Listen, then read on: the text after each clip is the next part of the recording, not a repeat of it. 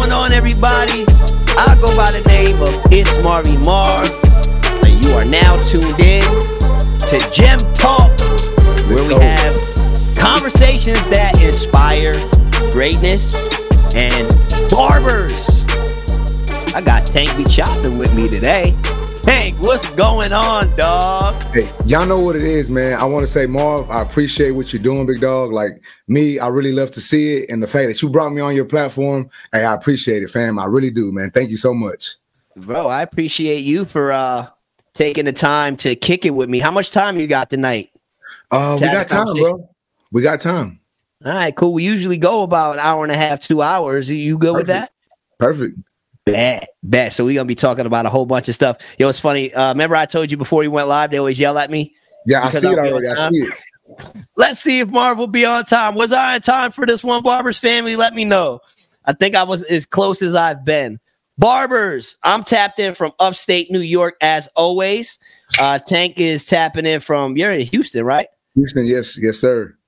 Let us know in the chat where you guys are tapping in from. Flood the chat. Let us know where you're tapping in from. What up, Stefan? How you doing? Plug said, let's go. Beans Career Academy is in the house. Let the gems begin. Shout outs to Elevate Cuts Hair and their whole family for always tapping in. We got my homie D Blesses in the building, tapping in from the DFW. Cali in the building.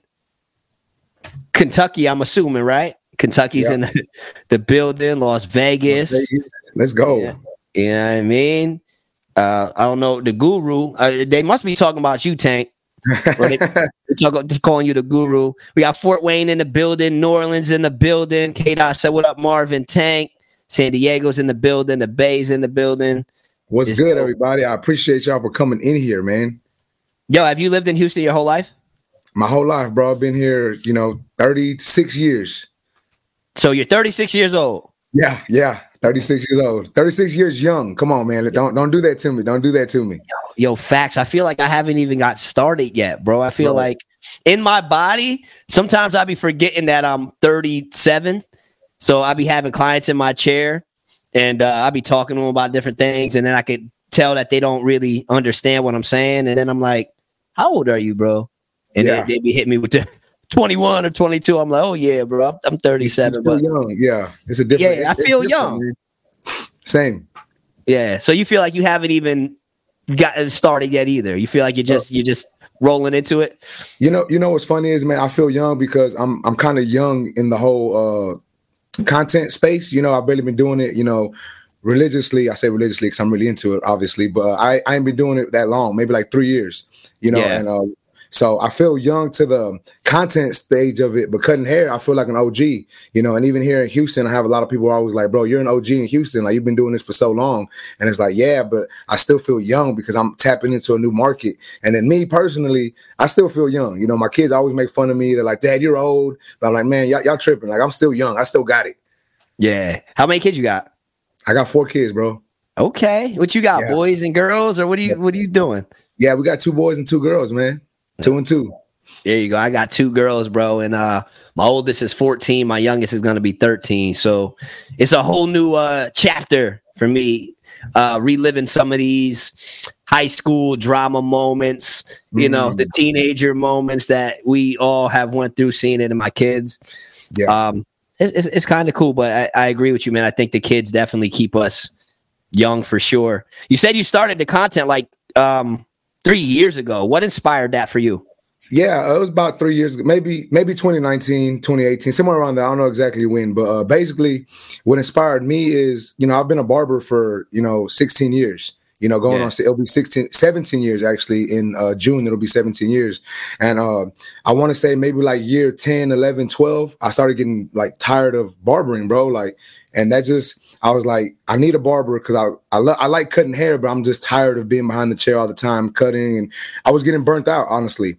And 2020 came around and I was posting stuff on Instagram, but not heavy, just like photos of my work, not really creating content, just posting the videos and photos.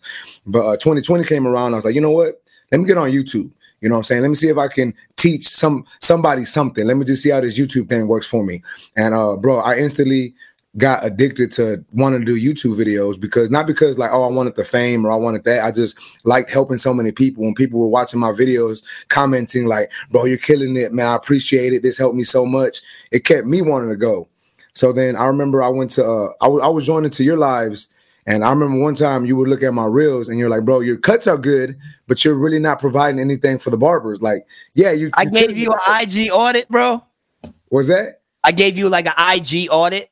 Yeah. And that said, you know what? All right, cool. Let me figure out what I need to do. And then I remember I went to CT like 3 years ago, and I was spectating. This is before I was like big on YouTube or Instagram. I was just spectating, and I remember seeing all the content creators talking to everybody, and everybody was like, "Bro, you need to get on Instagram and TikTok. You need to start posting, bro. Like you can push it." And that's literally when I started doing it. The week we got back from CT, that next day, as I started just killing it with posts, and I just kept doing it, bro. I kept trying to find my lane, trying to figure out what type of content worked for me, and I just kept pushing it, bro. How do you feel? Do you feel like you found your lane? Do you feel like you kind of got it down, or are there times where you still feel like you're still finding it? I feel like I'm still finding it. I have a lane, but the lane isn't wide yet. You know what I'm saying? I'm still trying to work my way in the lane. But I feel like I have built an audience on people that like to hear what I have to say. So I do feel that I've kind of found my lane. But at the same time, there's some times where I'll drop content and it will just flop. You know what I'm saying? Like maybe I'm trying to be a little different, or I'm not doing the same exact thing. I want to branch out a little bit. But for the most part, bro, I just know that what I put out, it's going to help somebody. Even if it helps one or two people, that's what it's about.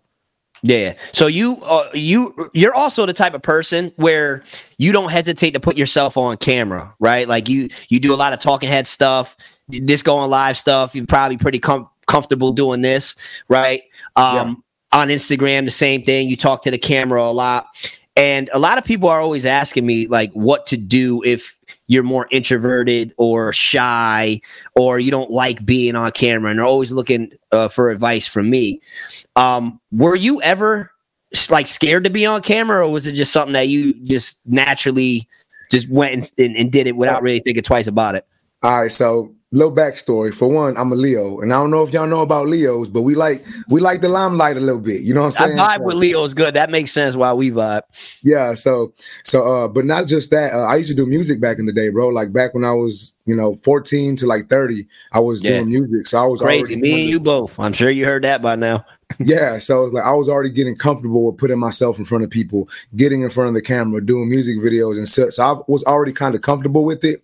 But then when I switched to doing content for barbering, I did feel a little nervous myself. And not that I was scared behind the camera. I was like, I want to make sure that I'm providing the right type of value or giving somebody stuff that they need or what they want to hear. I don't want to, just be in front of the camera rambling about whatever. So I was a little nervous. And for the people who always ask, like, what do you do when you're nervous? What helped me was I would go to the shop early before anyone was in the shop, and I'd record my videos before anybody was there.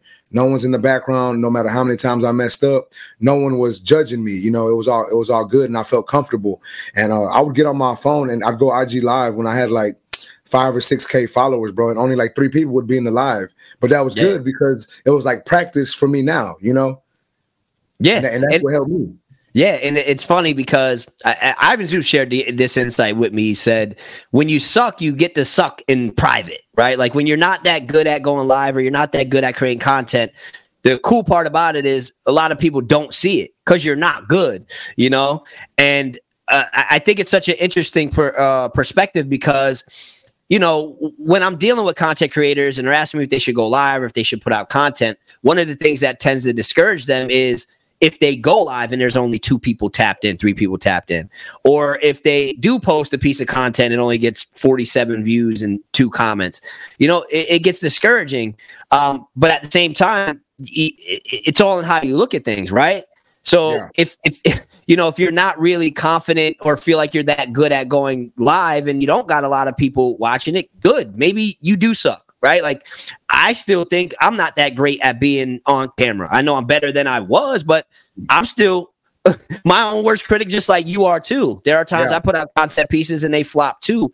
So for those of you that are tapped in right now and you are thinking like, yo, I love what you're doing, Marv. I love what you're doing, Tank. I just wish I was as extroverted as you, or I wasn't as camera shy as I am.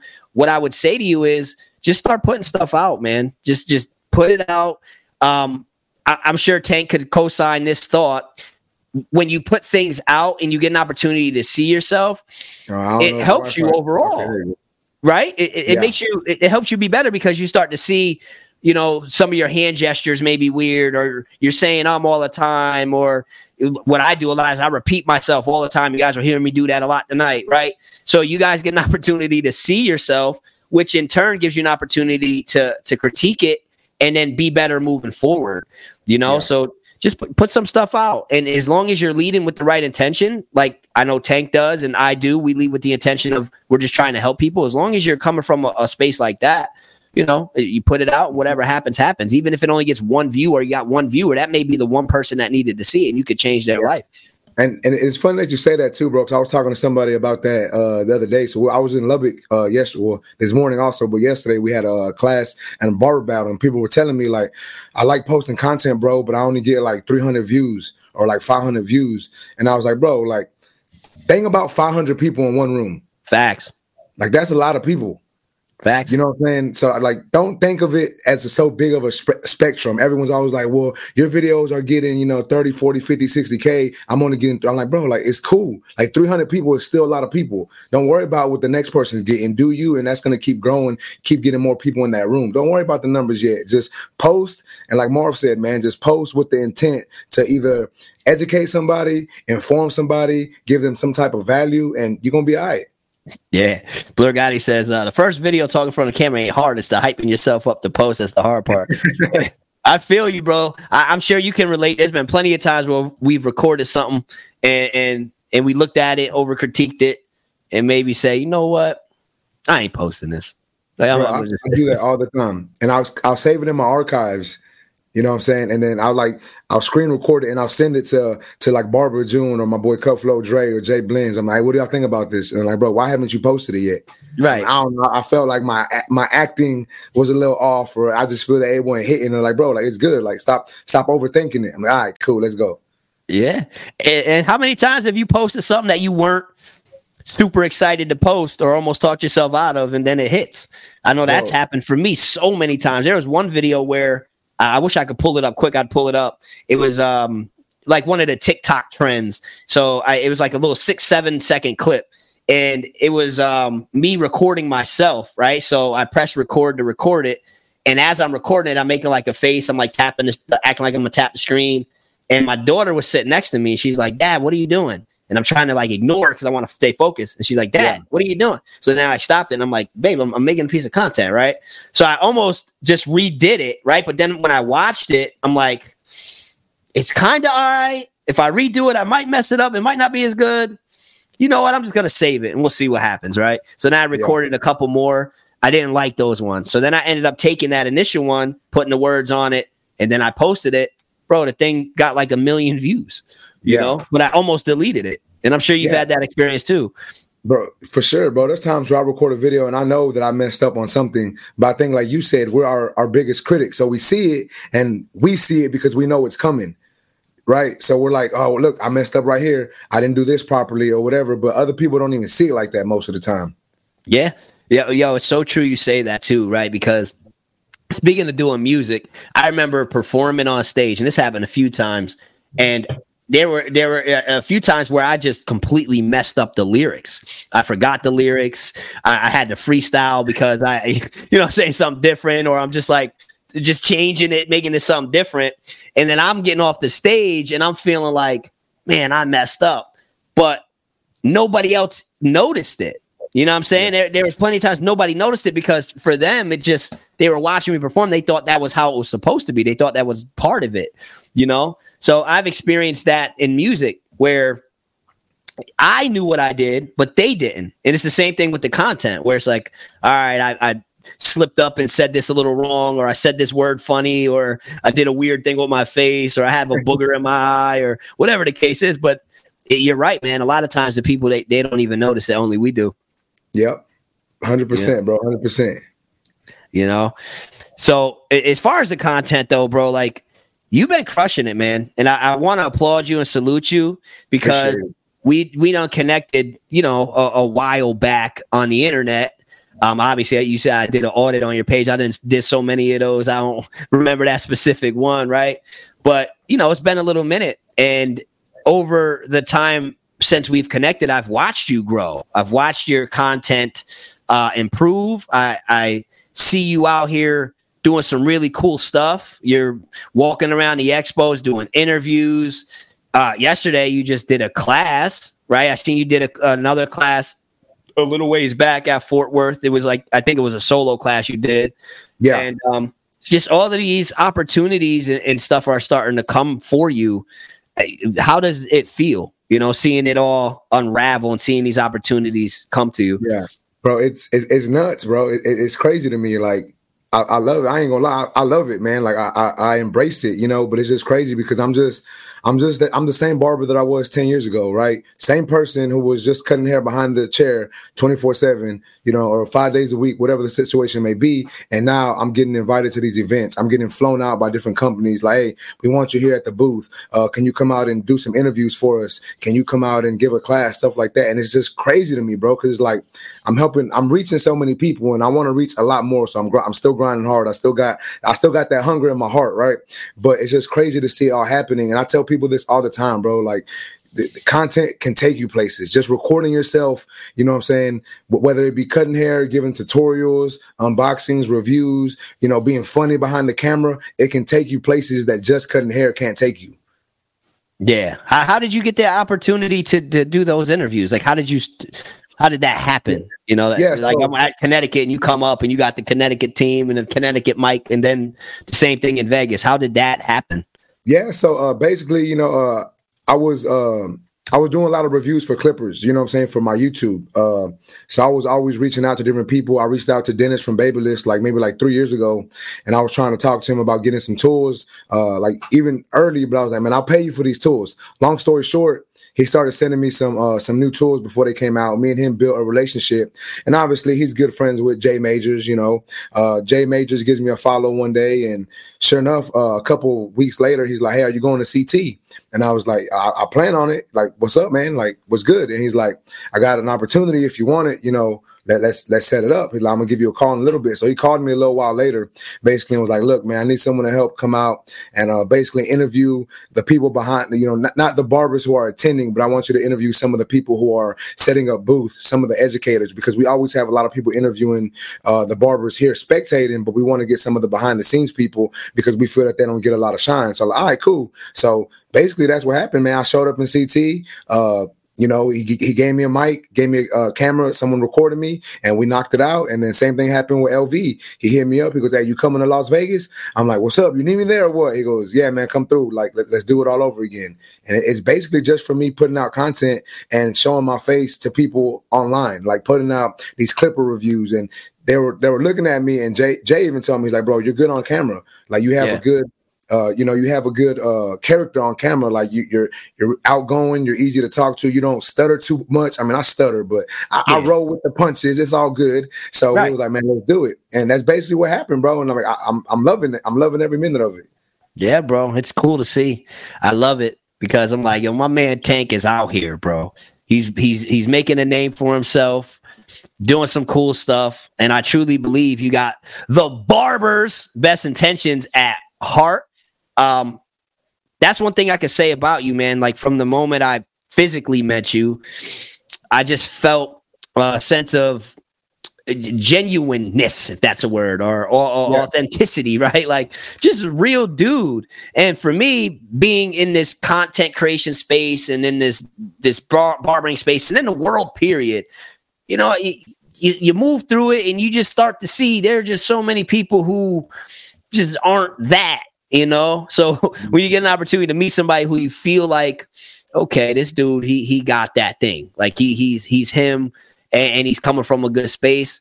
When you meet somebody like that, you vibe with them, and that's why it's cool for me to like see all of the blessings starting to come your way and things starting to happen for you, because I think you are a blessing to our industry, and more than just clipper reviews. You know what I'm saying? Like you're crushing those, and you've done help these companies sell a lot of clippers. You done did that, right? Like we haven't got the bags we deserve for helping these companies sell our clippers. You know what I'm saying? They're clippers, right?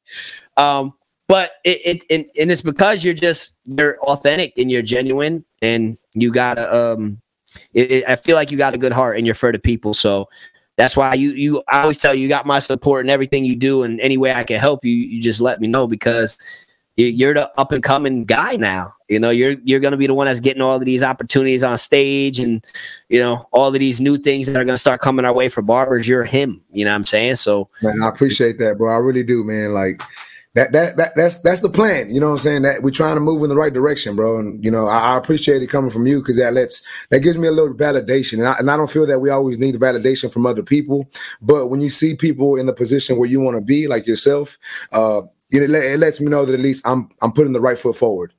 Yeah, I love it, man. I love what you're doing. I love what Dre's doing, what Barber June's doing, what Quick's Barbershop is doing, what Coldest is doing. There's a lot of creators. You know, I could keep going on, but I love what you guys are doing. I love the element you guys are bringing, the creativity and the genuineness and authenticity, and actually caring about the barbers, because it's one thing when you give the barber some value, but ultimately there's like an ulterior motive. You know what I mean? It's like, all right, I'm gonna give the barbers a little bit, but ultimately I just want you to buy my clippers or whatever, you know, using that as an example, where you're just giving from a spot of giving. You know, you're trying to give as much game as possible, help as many barbers as possible, and you're using different channels to do it. So I love to see it, and I think the barbers on here love to see it as well. Barbers, if y'all rock with Tank, drop some fire emojis, bro. Drop some gems. Flood the chat. Let's go. Make sure you follow Tank on YouTube and Instagram. That's where he's the most active. Follow him everywhere you can find him. If you guys haven't hit the like button already, make sure you do that as well. Send some likes. Subscribe to the channel if you haven't done so. And the one thing I want to make sure I point out that I haven't pointed out yet is ask questions. Whatever question that comes to your head, even if it has nothing to do with the topic that we're talking about, ask the question, because I can put the question in my little folder. And if me and Tank don't cover it at some point throughout the live, once we get closer to the end of it, I'll go through the list of questions and just make sure we touch on all of them. And I don't know if you can see all these fire emojis coming in, Tank. I appreciate y'all for rocking with your boy. I greatly appreciate y'all. They rock with you. So, Tank, let's get into it, bro. What's your favorite clipper right now? Oh, I knew you were going to put me on the spot, bro. I knew you were going to do it. Do I need to give you mine first, or you got it? Nah, I'm good.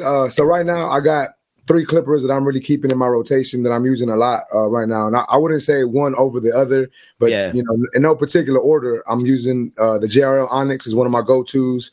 Yep. Also the new Low Pro FX1 from Babyliss. And then the Stylecraft Rebel. Those are the ones I've been keeping in my rotation for a while, and I'm rocking with them. Those are my hitters. Other ones I'm a use when I'm booked up at the shop all day. I'm gonna grab those. Now, if I'm doing a review or something, I'll grab something else. Or if I'm trying to get different content with different tools, but those 3 are like the main ones that I keep, you know, using every day, basically.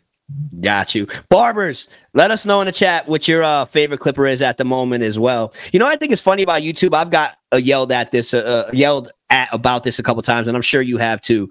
I'll put out a video and they'd be like, yo, every clipper is your favorite clipper, or every clipper is the best clipper.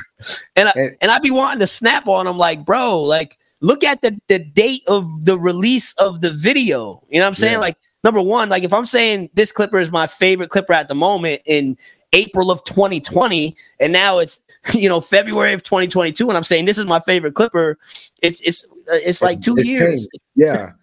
Things change. And what I always like to tell them too is, you know, any clipper that I've done a review on, me personally speaking for myself, has been a clipper that even to this day, if you use it, you're still going to love it.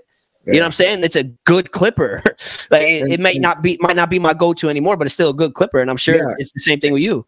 Yeah, and that's the same thing I talk about too on these videos. Like I tell them, like a lot of these new clipper companies, or not new clipper companies, but new clippers that are coming out from different clipper companies, a lot of them are great tools. It's really going to be just based on preference now.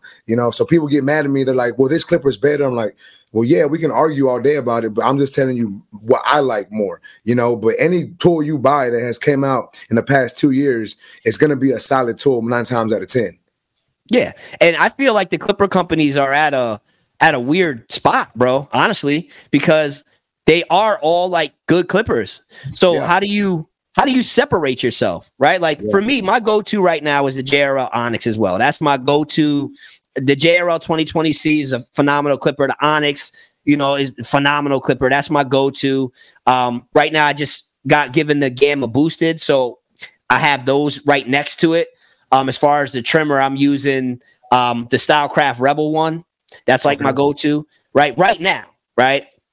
But there's so many clippers that we could both name that are good clippers. You know what I'm saying? Like the wall clippers, Andis clippers, Babyless clippers, Stylecraft, Gamma, TPOB, whoever you want to throw into the conversation has good clippers. So now what's interesting to me is to see how are the companies going to separate themselves to really stand out. And I see Babyless is trying to do that with the battery switching and all of that. Then you got people like me who are asking the question, well, is that even necessary? It's a cool feature, but is it necessary? But I at least applaud them for adding that element because they're trying to separate themselves where, it's tough right now because they're all so good, bro. In your mind, how do you see a clipper how are they going to be able to separate themselves? What do you think it's going to take if you could enter the mind of like a clipper developer? Yeah, bro. See, that's hard. That's so hard for me, bro, because like you said, like with all the new tools coming out, like the technology, the motor on them, the sound of them, it's like they're all great tools. So it's like, how can you get better than good? Like as good as they are now. Like what are they going to do that's going to make it better? So it's hard for companies. And like you said, the whole Babyless thing with the battery, I like that personally. That's me. But is it needed? Probably not. Like you can get away with just still using a regular clipper and trimmer. Cool. I think for me, it's it can be beneficial for certain people. But like as far as what's the next move for different companies, you got me, bro. I couldn't even tell you because that boggles my mind just thinking about it. I'm like, I don't know, but hopefully it's something good. Yeah, you see it's the customization right now. It's like, all right, even with the Gamma booster, right? When I open it, it's like you can change the color of the case, you can change the color of the lever, right? And how many clippers are doing that? Where it's like you can customize it to your liking, your color scheme, right? That's been a way. I don't even know who the first one was to do that, but that was a way to like separate themselves, right? You can customize it, get your own color, but now so many of them are doing it. So I'm curious to see what the next step is for that, because I don't know how do you make a clipper better than the JRL Onyx? For me, when I'm looking at that clipper, using that clipper, for me, it cuts through any hair texture that I got to cut. It doesn't struggle with, right? When it comes to fading for me, I fade very well with them. The thing I probably love the most about them is they're quiet. They're great for kids. They're just great not screaming in people's ears. They're not heavy. They feel good in my hand. The battery never dies. So how do you even really improve it? Like even the Onyx from the JRL 2020C, for me, I don't really notice a difference personally, like maybe a slight difference, but like how do you even improve it? You know what I mean? It's hard, bro. It's hard. It really is. I think personally what companies are going to have to do is just be more creative with the ergonomics of the clipper. Like, how can we make this easier on the barber's hand? How can we make it feel better? Because like I said, bro, how you going to get better than some of the stuff that's out right now? Like, and if it does, it's going to blow my mind because I don't even understand how you can get better than what we got out now. But that's just my opinion. Yeah. What would you say to the beginner barber? Because I know we got a lot of beginner barbers tapped in. Let me know how long you guys been cutting in the chat. Let us know so we can kind of get a feel for the room, so we can read the room. Just drop it in the chat. What do you say to the beginner barber that's entering our industry right now and sees all of the hype from Babyless, all of the hype from Gamma, Stylecraft, TPOB everywhere on Amazon, and all of these companies, right? JRL, and so many influencers using different tools, Marvy Marv doing clipper reviews, Tank doing clipper reviews. And there's like all of these choices, right? And they're trying to figure out what clipper to get, what clippers to use. What would your best advice be to that barber? I would first ask, all right, well, what type of clipper do you like? Do you need something that's gonna be a workhorse? Do you want something that's gonna last you a long time? Do you want to keep up with the newest trends? Because that's gonna dictate my answer. Because like, I'm gonna be 100% honest and transparent with all of y'all. We were actually talking about this when we were in Lubbock the other day, but we were talking about clippers and tools, and I was telling people that the Wall Senior or the Wall Magic clips, those tools are great tools. Like they last forever. Yeah, They they really do. do. And it's Yeah. like you can't really go wrong with that. Like if you could only pick one tool, like you can't go wrong with picking a Wall Master. I'm sorry, a Wall Magic Clip or a Wall Senior. So I always tell people, you can get something different, but this is a good starting clipper. And then the Magic Clips aren't even that expensive. I always say that. Or I know a lot of people are more towards the, I like the Stylecraft, the Gamma stuff. I like what they're doing. So the good thing about Stylecraft and Gamma is they have their budget style tools. The Rogue, I think is what it's called. Yeah. And the Rogue and the Protege. So you get a clipper and a trimmer for like $180. So it's like you can't beat that either. So really, it's just based on how the how the barber, which way they want to go. Do they just want something that's going to get the job done and last, or do they want something a little flashy? Do they have a favorite brand? So I think all these dictate my answer, and it's going to make a big difference on what they like, depending on what they like based on the tool of what they want to work with. You feel what I'm saying? Like if they want to work with a Babyliss clipper, then obviously they may not like a Stylecraft one. So I always tell them it's on you, bro. Let me know what you like, and I can recommend something for you. I love that. I think that's phenomenal advice, dog. Let me pull up some of these numbers in the room. Yo, Barbara Riley's been cutting for 12 years. Jamie for 1. We got August of 2023. So new 3 months, 10 years, 5 years, 2 years. Shout outs to y'all. 6 months, 2 years, 3 years as a professional, 4 years, 8 months. So as you can, we got some newer barbers. We do got some OGs at 10 years. We even got a 22 years, right? Go. About a year and a half, a lot of 2 years. So, everything Tank said, I co-sign 100%. I would also add that one of the things that I thought John Hall made a very good point about when we were having our conversation is that you can't have too many clippers, right? The way he explained it was we were talking about cutting speed, right? And he was like, when I see that barber that's got 12 clippers on their station, I know they probably struggle with cutting speed. And the reason why is because it's just so many different clippers and there's so many different variables. So it's hard to really get a system down when the measurements may be a little different on everything, or the cutting power may be a little different on everything, right? So what I would say to add on to what Tank said is once you do find a clipper that you're using that you do love, just rock out with that for a while, man. Yeah. Like don't fall into the hype of getting every new clipper that you see Marv do a video on or Tank do a video on. You got to remember, we're doing YouTube reviews and stuff, right? We're content creators. The same thing when you're scrolling on Instagram or wherever and you see your favorite influencers with new clippers. You got to remember, guys, people are getting cut checks. You know what I'm saying? Like people are earning livings off of this, which is a great thing. It's great, but don't.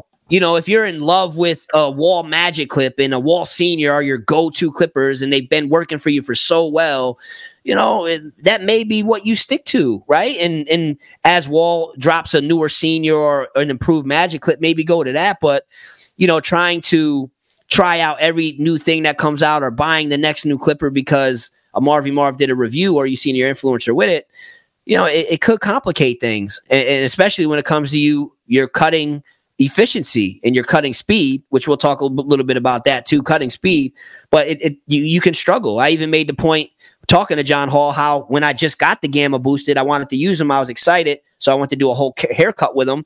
And, I'm a seasoned barber now, so I can cut with anything, but there's still going to be that learning curve to adjust to those because I'm so used to using the JRL Onyx right now. And the measurements are a little different. The guards are a little bit different. So there's that little bit of difference that slows me down a little bit. So for you guys that are beginner barbers, if you're constantly switching companies, switching clippers, switching blades and doing all of this stuff, you could make things harder on yourself. Yep. Sure, you got to try out stuff and figure out what you like and what you don't like. Sure. But then once you find something, I stick with it. You know what I mean? That would be some of my advice to add on to what Tank said too.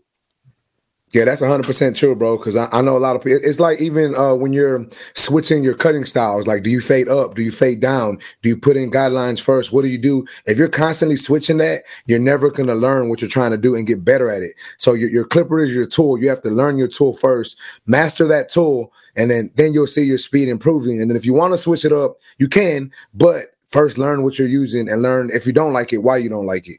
Yeah, absolutely. And when you find a particular system of cutting, way of cutting, whether it be fade up or fade down, a way that works for you and a clipper that works for you to do a specific type of haircut, like rock with that. You know what I mean? And keep doing it that way. Don't just necessarily switch it up because you see a new video where showing you a different cutting technique or this clipper works better for it. Maybe it does, but maybe it doesn't as well. You know, like for me, if I need to get through a skin fade quick, I know what clippers to pick up, how to approach it, how to cut it. You know, I got my system down, right? And the reason why is because I've done it over and over and over and over again. If I got some time to spare and I want to try some new stuff out or whatever, it may be a little different, you know, but you at least want to hone in on your system, your way of cutting, learn to be efficient, put out quality cuts, and then branch off from there. Tank, you've been cutting for 16 years. When did you start getting comfortable and feeling like, all right, I'm pretty good now? Because I know, right, even to this day, you still feel like you can get better, right? We can always get better. You still probably have, sometimes people get up out your chair and you see that one spot and you're kind of like, you know, we all deal with that. At what point in your career did you feel like, all right, I'm pretty good now, and you had more confidence than, you know, you did when you were a beginner barber? Okay, I think for me, it was actually probably year 2 in the actual barbershop. So when I was going to barber school, I only had like a handful of clients, which was my homies, right? And I can cut their hair good, but that's because they came to me for so long. But when it came to new clients, I was always nervous. So I think once I actually got into the barbershop and I started having to cut all these walk-ins, I was like, man, like cutting hair is hard. Like it's not as easy as I thought it was, trying to stay on schedule, getting people in and out. So it took me about 2 years to learn my way of blending, my way of fading, and being efficient and getting clients in and out. So I think by year 2, I knew I was getting good. I always had a level of confidence, even in barber school, that I felt that I could attack any haircut and I can do any haircut. But I think really year 2 was when my appointments and my book started showing like, all right, he is good, you know? So I would say like for me, 2 years. And I know now, bro, some people get cold in like 6 months. Bro, you know, it's insane. Especially these young kids, bro. They be nice after 3 months. I'm like, bro, what? Yes, it's crazy. And I think a lot has to do with the amount of information that's online now. Like back when I was learning how to cut hair, YouTube wasn't popping like it is now. Like I couldn't just pull up 360 Jeezy. I couldn't pull up Basio. Like I was literally in the shop watching people do the cuts, asking the owner, like, you mind if I watch you for a little bit, bro? And he was like, man, absolutely. You know, so it took me a little while to get good, but you know, I think I'm glad that I went through that because it helped build my character. Yeah. So if you know what you know now, if you're a beginner barber that's just graduating school and looking for a shop to go into, what are you looking for? Like, what's your advice to that person who is trying to find a home to start cutting at? I think a lot of things that matter when it comes to finding a barbershop is you have to find if it's a good fit for you. I know a lot of people always say, like, as owners, we need to find a barber that's a good fit for the shop, right? But also on the opposite end of that, as a barber, you have to find a shop that's a good fit for you. So walk in, talk to the owner, see how the vibes are. If you already walking in and it feels, you know, kind of iffy, then that might not be a good shop for you. So I think that's one major thing. Also, I think it's trying to find a shop that has an owner who's willing to help you grow you. Not necessarily, you know, give you handouts, not necessarily give you free, you know, clients, but just help you be you and be better at what it is you do.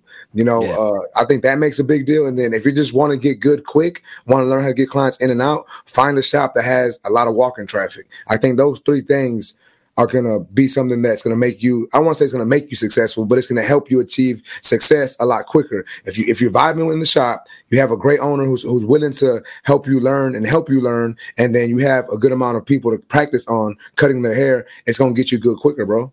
That's a fact. And like K. Coop said, don't just say yes to the first shop that says you can work there. I think a lot of us do that too. We get so excited for that opportunity to be in a shop, and they're like, yeah, you can start Monday. And we're like, all right, let's go. Which, if you do that, cool, go for it. But also understand that you don't owe a lifetime of loyalty to the first shop that gives you an opportunity. Sure, you do owe. Sure, there's that sense of loyalty for that we owe the person that did give us an opportunity. I get it, right? But if you get offered an opportunity to work in a shop and you can just tell that it's not for you, or maybe you thought it was for you, and then after a little bit you start to see how it's really operating, you're like, nah, this ain't for me. At the end of the day, you got to do what you got to do. My first shop that I worked at, I was there for 2 months, something like that. I wasn't there super long, but I knew that it just wasn't for me and I had to make the move. So, you don't owe the first shop that gives you a opportunity, a lifetime of loyalty. And like K. Coop said, don't just say yes to the first one that gives you an opportunity. Maybe that would be one thing I would do different back at, when I first started, is explore more, because I was that guy that I looked at 2 shops. There were 2 shops that I was considering going to. And in my barber school, I asked the, whatever you would call him, guidance counselor type of guy, which one does he think would be the better fit for me? He told me it turned out not to be. And then I ended up going to work at the other shop that he told me I shouldn't go. And that was actually better for me, right? Mm-hmm. But knowing what I know now, I would have definitely looked into some more shops. So I would recommend you guys do the same thing. And if you do just jump into a shop that gives you the first opportunity, it's not right for you, be out. You can leave. Yeah. You said something on my page, bro, where not my page, I posted on my page, but you said something on your page where go work at a shop where basically a shop owner's helping you get clients. Yeah. It's one of those things where I ended up posting on my page and I turned it into a conversation where I asked, who's responsible, the shop owner or the barber, right? And obviously we can dive into that a little bit, but expand on your thoughts. What made you create that, and how do you feel? You feel the shop owner should be helping barbers get clients? Let's say a booth rent scenario, because commission is different, right? In a booth rent scenario, should a shop owner help get clients? Yeah, so me personally, I'm in a booth rent shop, right? And the reason why I said what I said is I see a lot of newer barbers going to shops and they're reaching out to me and saying that the owner doesn't help them get clients, or the owner's the only booked one. And not to knock that owner, I guess to each his own. But the first shop that I worked at, just to touch on what we talked about a little while ago, the first shop that I walked into to be a barber, that's the shop I'm still at today. So that's the owner, I remember he called me. I was actually in the hospital. My daughter was being born, and he called me because my client was there who needed a haircut. And he was like, hey, I've been going to my boy Tank. And the owner was like, does he have a license? And the client was like, yeah. He goes, give him my number. Tell him to give me a call. We need a barber. So I called him that day, literally the next day, bro. I walked into the shop and he goes, hey, it's Saturday, bro. Like, any walk-ins, that's all you. Every walk-in, anyone who calls the shop, that's all you. Here's the phone, answer it, set them up whatever time you want. Do you, bro? So the first day I was in there getting it, bro. Saturday, right? Back in the day, 16 years ago, Saturdays, everyone was at the shop all day. Like, people were walking in like crazy. So that first day, even after that, thinking about it, even that day when people were calling his cell phone personally, he'd be like, nah, I'm booked, but we got a new barber. Come try him out. Let him cut your hair. So he was giving me clients from day one, right? Fire. And that helped build me up, make me better, grew me as an individual. And what he told me was, this will always stick with me forever. He told me, he goes, hey, this barbershop, which is called Choppers, he goes, Choppers is like Macy's, bro. He goes, this is, the big store. He goes, now you can be whoever you want to be in Macy's. You can be Polo.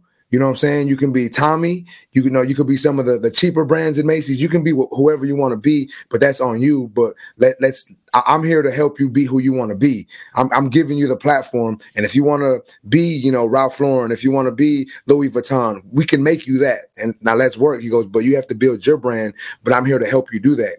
So he was helping me get clients from day one, bro. And then even my first week at the shop, he charged me like $20 booth rent, bro. $20 for the first week. And a lot of owners don't do that. They want to charge you the 150, 160, 175, whatever it is from day one. And it's like, all right, I get it. As a businessman, you're in the game to make money, but you also got to think, this is a new barber, bro. Like, he don't have no clients. How do you feel comfortable charging him 175 when he cut 3 people all week?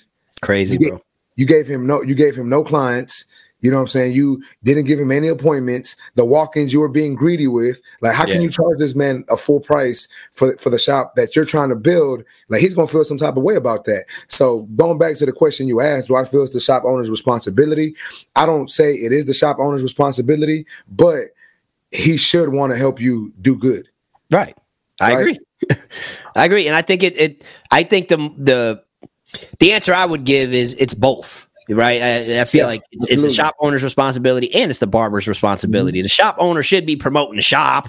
You know what I'm saying? The shop owner should be doing their best to create a quality, a business, a welcoming, good professional environment, make sure the barbers are set up to win and promote the shop. And then at the same time, barbers, we got to go out and get it.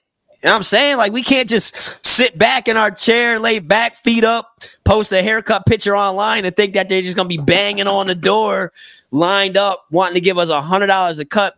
It don't work that way either. So, it's both. You want to be in an environment like Tank is described with, who you got an opportunity to work for. It sounds like a great dude. So you get fortunate enough to be in a situation like that.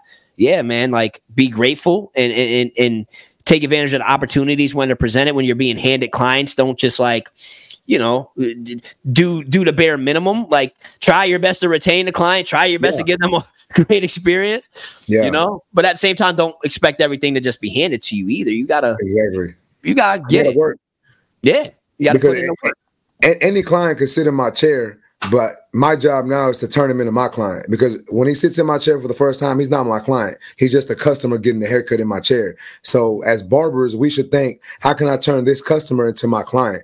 Right. So you got to talk a little bit. You got to, some clients want a good blend. Some clients don't care about the blend. They want to be in and out, not that they don't care, but they're really more focused on being in and out 30 minutes. Be a little personable. Don't be on your phone the whole time talking to your girlfriend because she mad at you because you came home late last night. Like, leave that at home. You know what I'm saying? Be professional in the shop, tend to your client and figure out how every customer who walks into the shop and sits in your chair, try to figure out, how can I make this person a long-term client? Yeah, I love it. And so knowing what you know now as well, and looking at the scope of 2023 and all the different ways we can get clients, what would you do if you were a beginner barber working in the shop? You're fortunate enough to be in the shop where you got an owner like the one you're describing, or even if you're in a shop where it's not like that and you just got to figure out a way to build clientele. What are some of the strategies you would implement today to build your clientele, knowing what you know now? Yeah, so that's tough, man, because I know building clientele is different now.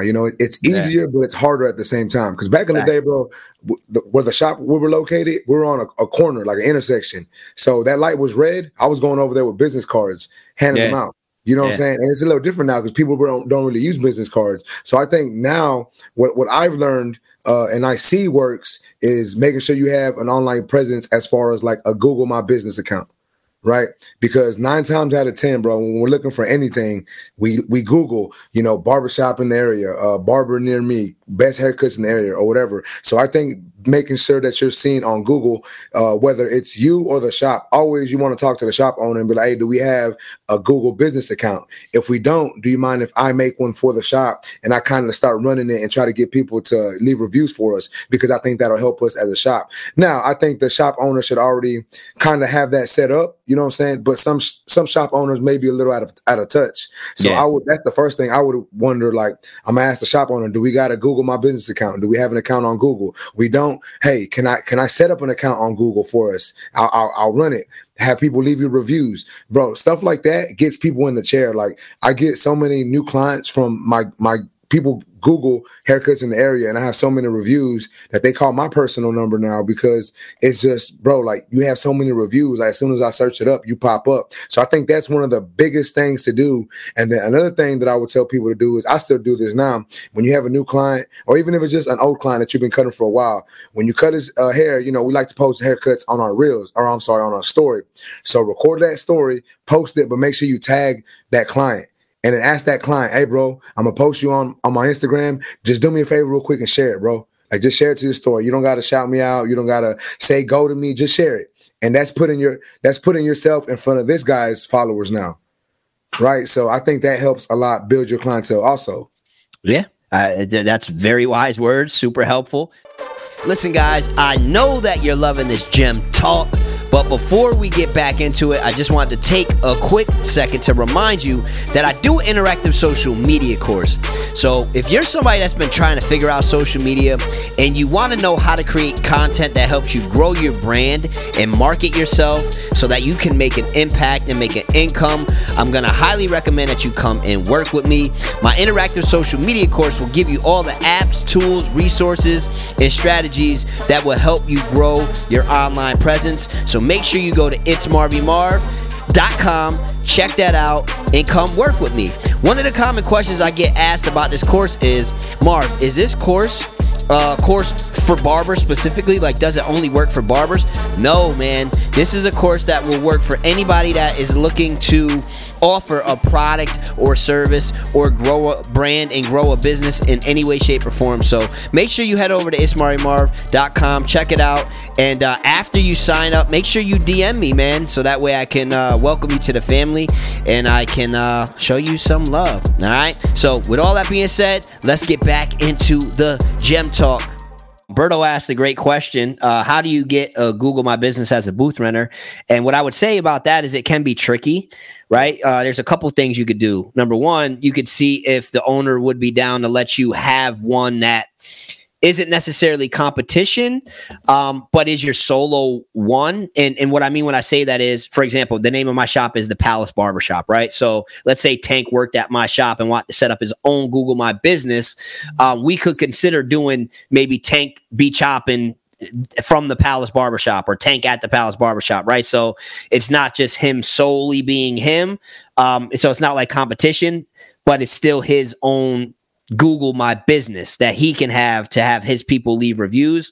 But that could be tricky because a lot of times Google's weird with that, and seeing as the address is the same, it might not let you do that. So what I would say is when you're asking people to leave reviews, just make sure you're asking them to say your name in the review. Right. Perfect. You got to make sure that's an important point you're driving home. So, if somebody sits in my chair and I ask them to leave a review, I say, hey, could you just make sure you mention Marv in the review? So that way, when people are searching, like Tank said, and they're looking for a barber in the area and they're reading all the reviews and they look and they see Marv was amazing. Marv was great. I've been taking my kids to Marv for years. Marv's the only person I go to. When that person is looking to book an appointment at that shop, guess who they're going to book with? The one that's in all of the reviews, right? So if you can't have your own Google My Business as a booth renter, which you very well probably won't be able to have because you work in the shop, just make sure you're having them add your name. And I know you want to elaborate some thoughts on that too, right, Tank? Yeah, exactly, man. Because that's one thing that I have people ask me about. Also, basically what you said, and like if you just have them put your name in the review, like Marv said, it's gonna keep them. Like they know who this person is. Like if I'm Googling best shops or best haircut and Palace Barbershop comes up and all I see is 100 people talking about Marv, then that lets me know that, hey, Marv may be the guy to go to. I may want to go to Marv. He's over here killing the game. But another thing that I wanted to talk to y'all about was wearing barber apparel. And I said this, I'm heavy on this, bro. I'm heavy on it. It's huge, bro. So I wear barber apparel almost 90% of the time. And I have a closet full of other clothes, but it's like, I'm wearing my Faded Culture tee, my barber's tee, something that shows that I'm a barber, because that's free promotion for one, and then for two is it breaks the ice for people to even talk to you about you being a barber. You feel me? Like that, they see my shirt like if I'm going to the gym, let's say I'm going to 24-hour fitness every day and every day I'm wearing my barber shirt, Now this dude knows, oh, this guy's a barber. Maybe if I ever need a haircut, I can approach him or or whatever. And it's shameless plug. Here's some barber apparel if you need it. There you go. So wearing that barber apparel helps let people know that you're a barber. And like I said, you can be at Walmart. Someone may ask you like, oh, you're a barber, bro. Where do you work at? I've been needed to find a new barber. My barber, he moved. He's not barbering anymore. He's out of town. So when you wear barber stuff, hats, shirts, stuff like that, it helps put you in front of more people, because you go to the store, you go to Walmart, you go get food, going to the gym, going to go pick up your kids. Like I get clients from my kids' daycare because the teachers and the parents always see me wearing barber apparel. So I'm telling y'all, wear barber apparel. And like Marv said, go get them barbers shirts, man. Go to the website. Go get you one right now. Listen, the link's in the description. You go to ismarimarv.com. I made it super affordable for y'all. Y'all ain't got no excuses. All right, go pick you up some barber apparel. And just to piggyback off of what he was saying, what Tech is saying is, I mean, he's right. Like, I can't tell you how many times this charm or this hat or even my tattoo, right, or a shirt I'm wearing or a hoodie I'm wearing has gotten me in a conversation where I've gotten a new client, or at least had a conversation which could have led to getting a new client that maybe, they just live too far away or whatever the case is. But I'll find myself in so many conversations barbering related simply because, just like Tank, a vast majority of the time, I'm wearing something barber related to let people know that I'm a barber. Guys, you got to think about it this way. I know we love name brand stuff. We love it. It's cool, right? But at the end of the day, step back and think about what you're really doing by wearing a shirt that says Supreme on it. What are you really doing? You are marketing Supreme. You're advertising Supreme. You got a hat on. It's got a Nike logo. What are you doing? You are paying Nike. You're paying them to promote for them and advertise for them, right? So knowing that your body and everything you put on it is real estate that could potentially be a billboard. Turn yourself into a walking billboard for yourself, bro. Like, if I got a t-shirt on that says I should be your barber or a Supreme shirt on, which shirt is going to be more likely to help me drive in traffic to my barbershop, right? The $80 Supreme shirt or the $20 I should be your barber shirt? You know what I'm saying? So for you guys that are maybe struggling to build clientele and trying to figure out different ways to do it, there are a lot of different ways. The Google reviews, you got content and social media, traditional, straight up conversations with people, which, I'll dive into some of that too. But, turn yourself into a walking billboard, get you a hat, a shirt, and if you go to barbering events, there's always a ton of them there.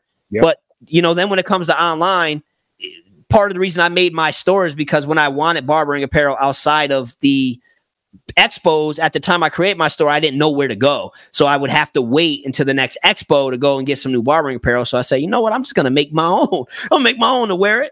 And then I'm going to sell it to the barbers. I seen a problem, provided a solution. So head over to ismarimarv.com and pick you up a barber shirt or two. You got shirts too. Did you make shirts? Or I know you did at one point, right? Yeah. I had shirts. I still got some on my website.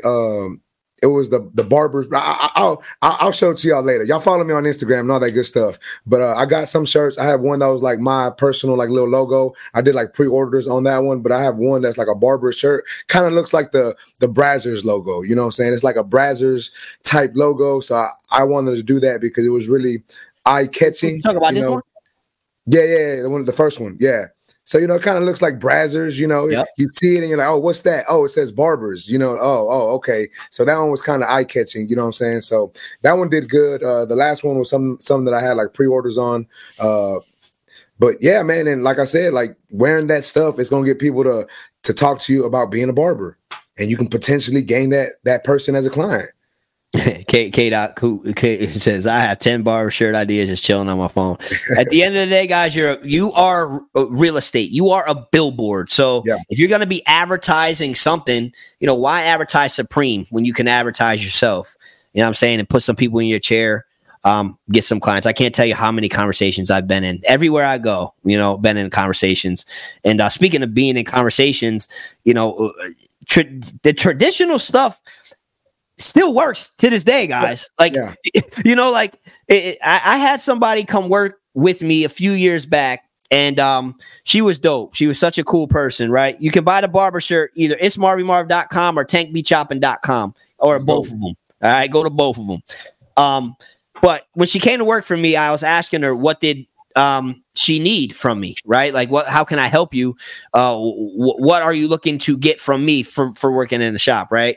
And her whole thing was, I just need a spot to cut in, a professional environment, welcoming environment, a clean spot. Other than that, I'll do whatever I need to do to build my clientele. I don't need you to do that. I can do that myself, right? So when she came to work for me, at the time, my shop was right next to a Cumberland Farms, which is like a Wawa or 7-Eleven or whatever you call it. Yeah. Right next door, right? So what she would do in the shop, every day she was slow, she'd be like, yo, Marv, I'll be right back. I'm running next door to get somebody to cut their hair. Do you need anything from the store? Maybe I need a water or energy drink, or maybe I didn't need nothing. And then she'd go to the store. And I'm telling you, bro, every time she went, she would come back with somebody and cut their hair. And what she was doing was she was going over there and just asking people if they wanted a free haircut. It was right next door to the shop. So she just literally walking distance, asked them where they get their hair cut. Would you like a free haircut right now? The shop is literally right next door. If you could come right now, if you got 45 minutes right now, I'll cut you for free. Yeah. And the conversion on that was so high because it was so convenient for them to get their haircut. And I know I don't want you to lose your thoughts, so go in and I'll finish my point. You know, it's crazy because a lot of people don't want to do free haircuts. Like they're scared of the saying, I'll do a free haircut. But it's like, bro, like you're literally not cutting anybody anyways. So tell them, look, I'll cut your hair for free. If you don't like it, you don't got to pay me. And if you do, you want to give me a tip, cool, I appreciate it. Right. But you're already not cutting hair. So why not cut the hair and get a little bit of money and potentially turn that into a client? That's all I wanted to add, bro. I didn't want to cut you off, but no, I see you want to drop the gem. So Barbers, hit the gems in the chat if you feel like Tank is dropping some gems and Marv's dropping some gems. Flood the chat with the gems. But you're right, because a lot of people say, you know, why am I going to cut hair for free? It's like, bro, you're not doing nothing anyway. And you can only gain by doing that free haircut, because even if you don't gain a client, you still get experience. You still get an opportunity to sharpen your skill set and get your reps in and get some practice. I mean, you're not doing nothing else anyway. You're just going to be sitting around scrolling on your phone anyway. You might as well get an opportunity to sharpen your skill set. And what I've come to learn from my own personal experience and then watching other people around me do the same exact thing, giving free haircuts, is a lot of times the person comes and gets a free haircut, but they at least tip. Most of the time, they at least tip, because it's hard for a reasonable person, unless they just simply don't have the money or don't have it on them. It's very hard for them to get in somebody's chair, get a nice cut, get treated like royalty, get a good service, and not give you something. Yeah. So at bare minimum, you're at least going to get tipped. And in a lot of instances, believe it or not, you will get paid the whole price. I can't tell you how many times it's happened to me where they're just like, you know, how much is it? And it's like, no, bro, I told you it's free. No, I can't just take that for free. How much is it? Like I said, this one's on me. Just do me a favor, let some people know, you know, about us. All right, well, how much next time? You know, whatever the price is, you tell them the price, and then they just give it to you anyway. You know, I can't tell you how many times that's happened. So free haircuts build clientele. And what I always say to people, barbers, is if hopefully you're working in a location where you got other businesses around you, right, that are within walking distance, because you can capitalize on that and you can leverage that. These other businesses are trying to drive in traffic just like we are, right? So you can go to these businesses, strike up conversations with the workers there that got to go there every day, and even the customers, and offer them a free haircut to come to the shop right down the street. And you'll be amazed at how much quicker you build up your clientele if you just did that during your slow times in the shop. It's a little different leaving and driving 10 minutes away, 15 minutes away. That could be more tricky and challenging. But if the businesses are within walking distance, you know, and that's another thing too, man. I always tell like these newer barbers, like, bro, like if you're, I think you said on a couple of posts also, if you're supposed to be in the shop from 10 to 6, don't leave because it's slow, because as soon as you leave, people are going to come in.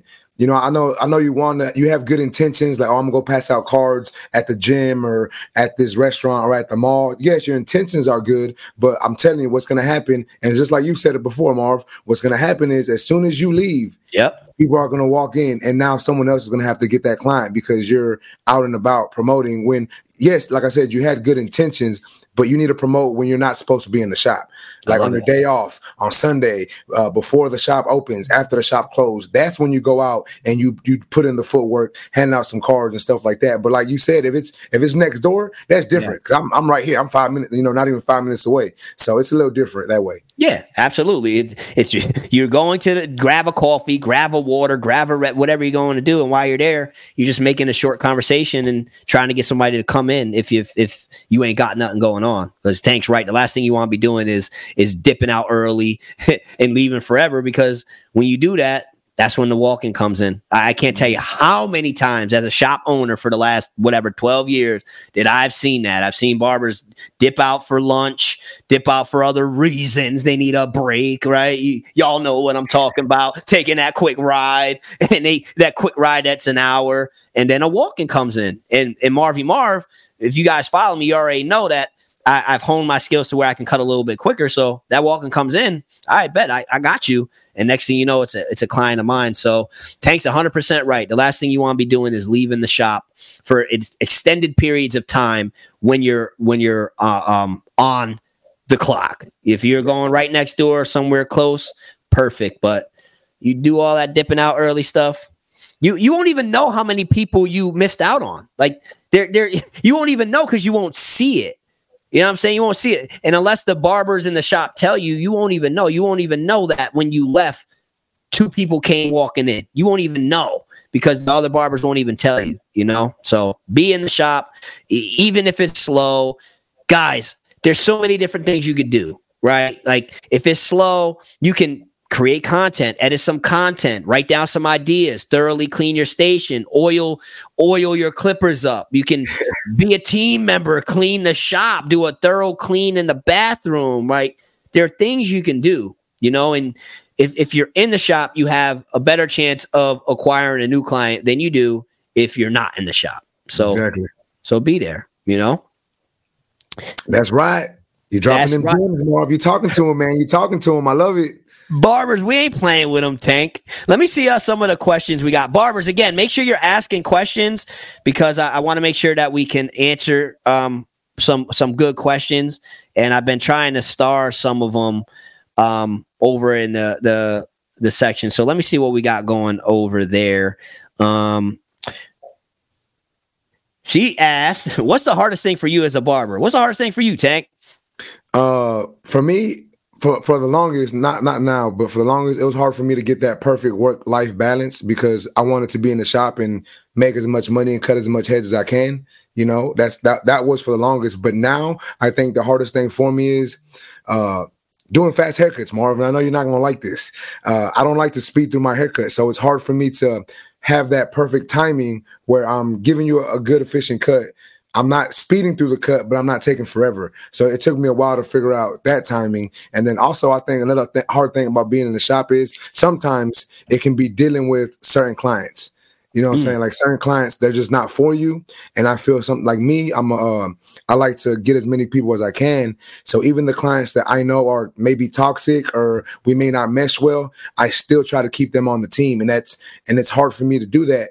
And it's hard for me to let them go. But even though I know they're bad for me, but we have to understand that not every client is for you. Have you had to fire clients before? Oh, yeah. How do you do it? How do you fire a client, bro?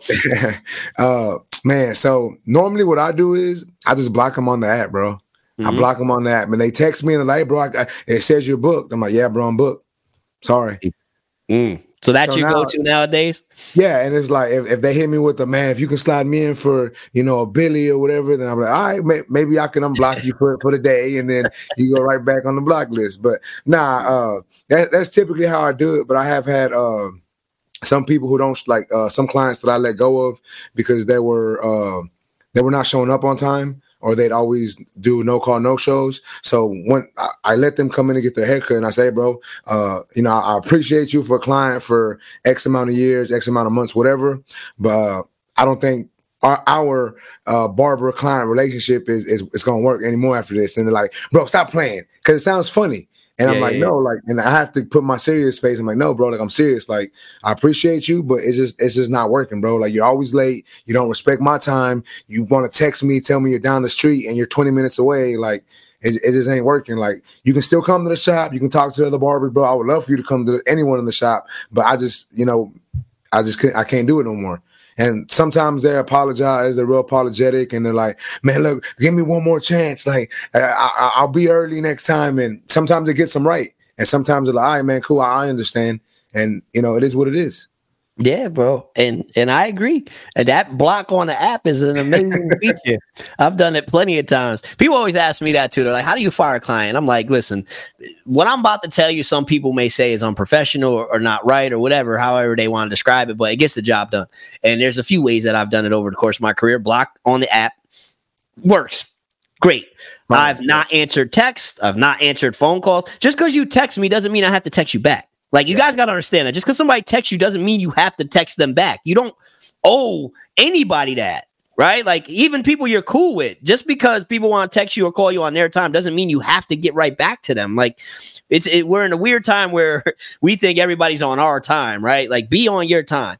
So just because a client texts you doesn't mean you got to text them back. So I've ignored texts, I've ignored calls, and I've had uncomfortable conversations. And I think uncomfortable conversations is typically the thing we run from, but typically it's the thing that gets the result we're looking for, whether it's an uncomfortable conversation with one of our homies or our wifey or, our significant other or whoever, our coworkers. A lot of times the uncomfortable conversation helps us create the result that we're looking to achieve. And especially with clients, like there's been clients where I've had uncomfortable conversations to where they won't even think about sitting in my chair again because it was just so awkward and weird. It just made the whole moment weird. And now we both win. They're finding a new barber. They go, and then there's been an uncomfortable conversation where it straightened them up as well, but ultimately, man, you don't have to cut everybody. If somebody is just not the right energy, they're super toxic, they're bad for the shop, they're hurting other people's clientele because they're just that rambunctious, arrogant, annoying, no respect type of person, you can have the conversation with them too, and one thing I would recommend, especially in the case with men, is if you're going to have the conversation, do your best to have it in a one-on-one setting because we have egos. We don't like getting checked in front of people. It could create an awkward moment if you try to do one of them check moments in front of the whole barbershop clients and other barbers. So what has worked for me is just having the conversation one-on-one. Like, yo, bro, can I talk to you real quick outside? And go talk one-on-one. And usually that works a lot better, So if you go that approach to have the conversation, just keep that in mind. You got to understand some guys might be like, so you trying to check me? The next thing you know, it goes way left where it wouldn't go that way, if you talked outside. So let's see what other questions we got. Let's see. Blur Gotti asked a good question. He did. I see it. What if they walk in the shop after you block them? Hey, that's when you had that conversation. Bro, what's funny is little story time. I had a client of mine who I had been cutting his hair for a couple years, but then towards the end of our relationship, he wasn't for me anymore. I guess you can say, I mean, it may sound bad, but I outgrew him, if that makes sense. Like he just wasn't the clientele that I wanted. He was showing up late, or he'd show up really, really early, like 2-3 haircuts early and make me feel bad because he's not sitting in my chair. So there was just certain things that he just wasn't for me anymore.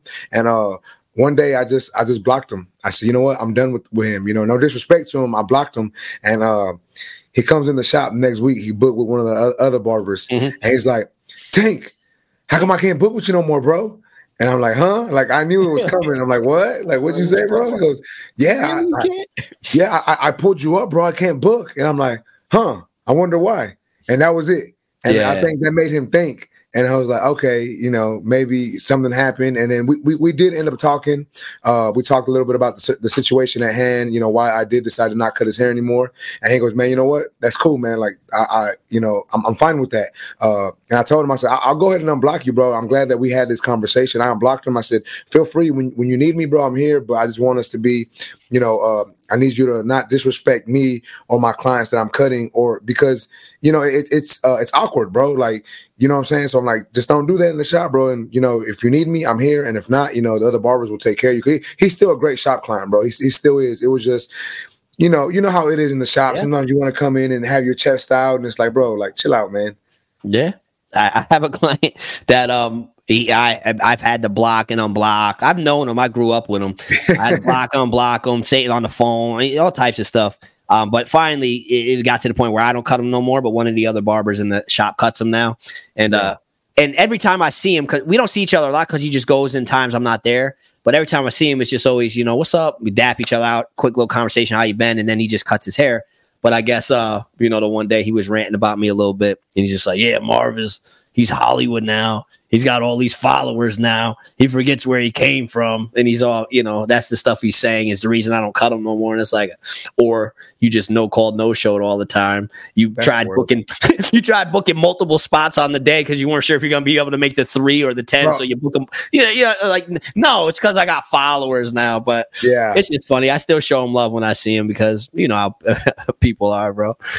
But what about picky people? So let me share a quick story about picky people. I had this one client one time, and they were super picky, like picky to the point where when I would ask them what would they like to get done, and they would try to explain it, and they'd be like, yo, matter of fact, I'll show you a picture. One time I watched them go on their camera roll, and as they're scrolling, it was nothing but pictures of their hair. Like it was just pictures of them in their hair. So they were just weirdly obsessed with their hair, super picky. And so they were kind of annoying to cut, but they paid decent. So, I put up with it. You know how we do as barbers. But it eventually got to a point where it just didn't make no sense for me, right? Because what they were paying me, and for it to take me an hour and 15 minutes sometimes, it just didn't make sense financially to me no more. And I was just kind of overcutting them. So one time I shot them a nice text message, made it as professional as possible. But I basically doubled their price, right? I was like, I made it make sense as to why. But long story short, I doubled their price. And I was assuming that when they heard that, they were going to be like, yeah, forget that. I ain't paying that. You're bugging. Who do you think you are? But they were just like, okay. They were like, okay. And I'm like, damn. So I ended up cutting them for a couple more times after that. But ultimately, I think it ended up working out in my favor and just, their price point was a little more than they wanted to pay me. Yeah. And they probably just went to somebody else because it got the job done. But that's what I did on a picky person one time. I told them a ridiculous price compared to what they were used to. It wasn't like a $5 increase. I doubled their price. Yeah. And that helped me, figure that situation out. How do you deal with the picky people? Yeah, man. So I have a few picky clients now, but they're not bad picky clients, if that makes sense. They're like so respectful about it. They're like, oh man, it looks perfect. Hey, but you think right here, bro, I'd appreciate it if you do this or this. And so I'll do it because for one, they pay good. For two, he's not trying to say anything wrong. He just has a certain way he wants his haircut to look. And I'm obviously not giving it that perfection that he wants. So I'm cool with that. But I have some clients where every haircut, bro, there's something wrong with every haircut. Somewhere it's like, today is right here. Tomorrow is right here. Next week right here. Next week is right. It's like, bro, like every time. And it's like, I'll remember these certain situations. Like if I have a client, I cut your hair and you tell me like, hey, bro, right here, it don't look how it looks on this side. I'll remember that for next time and make sure I match everything properly, right? So I'll remember all these little details and I'm doing my best to get this client out of my chair, like, and have him say it's perfect. And it's like, it's always something wrong with it. And so I've told a client before, maybe after a year of cutting his hair, and him being so picky all the time, not even so picky, just being picky about the cut in general. I told him, I say, hey, bro, like, I appreciate you for coming. I always start off my conversation like that. I think they know. If you hit me with the I appreciate you for, I'm like, oh, take about the dropping on me. I would have, man, I appreciate you for coming to me, bro, but I don't think I'm the barber for you. I can never get your haircut right. Yeah. So I didn't make him seem like he was the problem. I made it seem like I couldn't get his haircut right. I was like, bro, like, you wanted a certain way, bro, and I just can't get it, bro. I'm sorry. You hit him with the it's not you, it's me. That's what you hit him with. And sure enough, bro, he was like, man, that's cool, bro. He goes, but honestly, you've cut my hair better than anyone else has. And when he told me that, I was like, bro, so how you being so picky with me, but I'm cutting your hair better than anyone else has? Like, I don't get that. But it is what it is, man. Picky people are hard people to deal with at times. But I think that's something we have to take as barbers and know that some people are going to be picky. And that's just what comes with being a barber. Every job has those pros and those cons. And that's just the con of being a barber is you're going to have some clients who are picky. Yeah. And sometimes those clients who are picky will be your biggest sales reps and refer you, a lot of people because like they really rock with you. So it's like you got to figure out which the balance. Is it worth it or is it not? You do have some people that think they're picky, right? Like this comment. I had a guy that thought he was picky, just didn't know how to describe it. I have a few people like that now that they think they're picky. They just don't know how to say what they really want, So it doesn't really bother me because I know what I'm doing to get them to feel like right, but they just think they're more pickier than they are. I have one client where no matter how short he gets scissors on the top and he always says, can you do it a little shorter than last time? no matter how much shorter I go, when I turn him in the mirror, I say, is that short enough? He always says, can you take a little more off? No matter what. There's never been a time ever. I've been cutting this dude for 10 years. I promise y'all, there's never been a time where I turned him in the mirror and he said, perfect. The first time. So I've learned him. So now what do? What I do is I will do that quick trim. Like, because before I would get through it and thinking I'm getting it perfect, take my little time and then show him, and he ended up having me cut more anyway. So now I just move through it a little quicker, do a light trim, and I turn him and I say, is that short enough? And I know his answer. Can you do it a little bit shorter? And then I take a little bit more if I turn him. And the second time is always perfect, no matter what, you know? So it's learning your picky clients too, you know? Yeah. But they can be a lot. Definitely. They can be a lot. I think earlier in your career, do your best to deal with it the best you can and try to please them the best you can. And just, you know, you got to get your battle scars, bro. You got to put your reps in. You got to learn how to deal with some of that. Exactly. So, you know, you're going to have to be a little bit more tolerant of some of this stuff earlier in your career. But then as you start to develop and grow and you start getting more booked up and things like that, then maybe you don't respond to a text as quick or a phone call, or, you know what I mean? You can be a little more selective, but early on, you just, you kind of got to deal with that. Another thing I would say real quick is, and y'all might feel a little different about this than I do, but what I will say is, because y'all always be trying to do these picture perfect Instagram cuts, you be attracting some of these picky people, bro. And that's why Marv be trying to be on this preaching, like, you can get the 2 on the sides with the scissor trim on top, or you can get the basic gentleman's cut. You can get some of these other cuts, because while we're out here doing our best to create some fire content, which is dope, but we're trying to do these picture perfect, enhanced, slow fade, dark contrast, light scalp, this hard stuff. You know, when we crush it and we put out that content piece, that could be very attractive to somebody that wants that cut and is very, very picky. You know what I mean? So just keep that in mind too when you guys are trying to blow other barbers away with your content. That could be part of the reason why you're attracting some of this pickiness, where you got people out here like Marv. I ain't trying to do that. And I'm getting my boy, what was his name on me and Andy's live? My boy John, with the 1.5 and scissor trim on top. His cut ain't gonna blow y'all away, but he ain't gonna give me no headache. He ain't gonna want to see the mirror, and he gonna hand me $50 in 15 minutes. So, you know, just something to think about. Yeah. You know, do you cut family for free? Slim wants to know. Do I cut family for free? Yeah, I do. Now, if they pay me something, cool. If they don't, I mean, I'm not charging them. Like, I don't. So I have some family that do pay me, you know, and I have some that don't. And I mean, I'm gonna cut them for free anyways. But I try to book them in my not busy days. So I don't they don't even know I have a booking app. Like they still have to text me or call me, and I'll check, and I'll be like, all right, you know, come Tuesday or come Wednesday, or, you know, I'll just try to get them on the days where I'm not gonna be busy, and then I try to create content with them. Like my nephew, he comes like every 2 or 3 weeks, and everyone's like, bro, that kid's on your YouTube a lot. I'm like, bro, like I'm cutting his hair for free. I got to get something out of it. Yeah, facts. Yeah, I mean, at least getting content. Yeah, content's valuable. For sure. And then that's another, you know, point to make when it comes to giving free haircuts, guys. At least get content out of it. You know, I've made this point over the years, you know, time and time again, after Andrew Does Hair was the first one to break it down to me. But a lot of times the content is more valuable than what you receive in payment for the haircut, because you can do a video or take some pictures of a cut that ultimately attracts you a whole bunch of customers.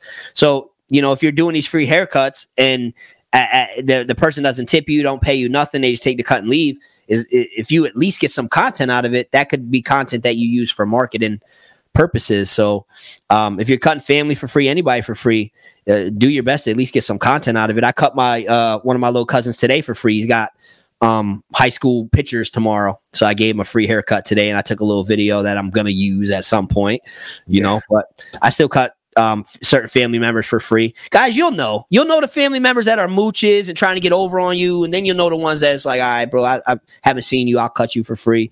You know, don't let people take advantage of you. You know what I mean? But it ain't nothing wrong with giving out some free haircuts. Question for you: how do you feel about this? What if you raise your prices too soon? Should you lower them back down? What do you think, Tank? Bro, that's a hard question. That it really is. Great one. The first mistake here is you need to know when to raise your prices. Stop just watching these social media videos where people are saying this guy paid me $300 for this edge up and thinking that, oh, I need to raise my prices. You need to know when. Get them, Tank. Exactly. So that's the first thing. So a lot of people always ask, how do you know when to raise your prices? Obviously, if you're booked out more than 2-3 weeks in a row consistently, you're too booked. It's time for you to let's raise prices, get rid of, cut some of the slack out, get rid of some of these people that really don't appreciate me the way they should. So obviously you got to make sure that you're being booked and consistently. That's one thing. Some people think like, oh, I was booked last week, I can raise my prices. No, that's not how that works. And then also raising your prices in the proper increments. So yeah, you might be 100% booked or 80% booked, like Ivan Zoot likes to say, 80% booked or more.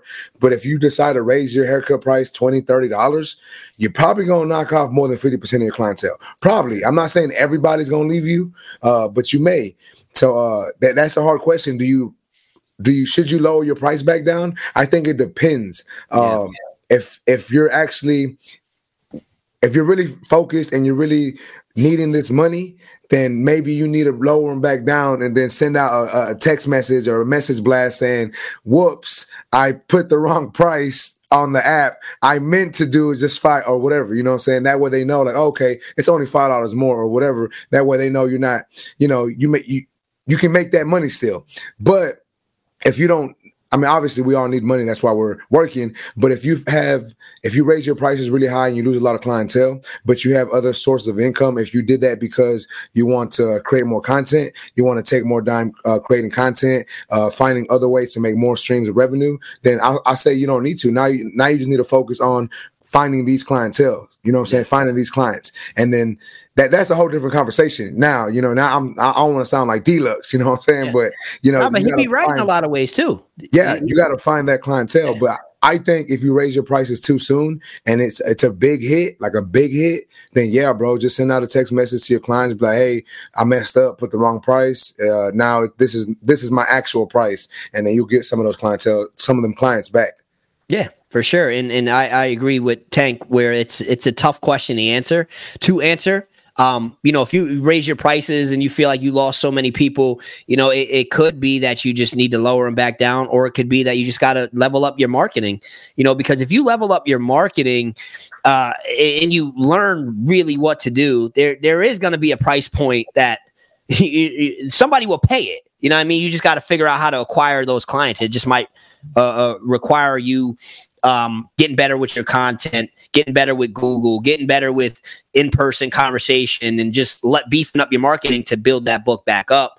Or it just might be that, you know what, I was doing good and I got a little ahead of myself and just go back down. I think in life, we don't want to feel like we're taking a step back. Right? Like we don't want to go from the nice car to the cheaper car, right? It's like, I got to maintain a nice car. We don't want to go from the big apartment to the smaller apartment, right? Even if making that decision ultimately it's like 2 steps backwards to go 10 steps forward. We don't like to do that, right? But sometimes that's going to be what it requires. Maybe you just raise your prices because you've seen a Deluxe ad or one of these new era people doing a cool content piece or whatever. You were feeling brave that day and you did it, and it just wasn't a decision based out of smart business, and it might require you just going back. And if you do, just get booked up again at that price, and then, strategically raise your prices, the next time. If you raise your price $5, you're not going to lose anybody.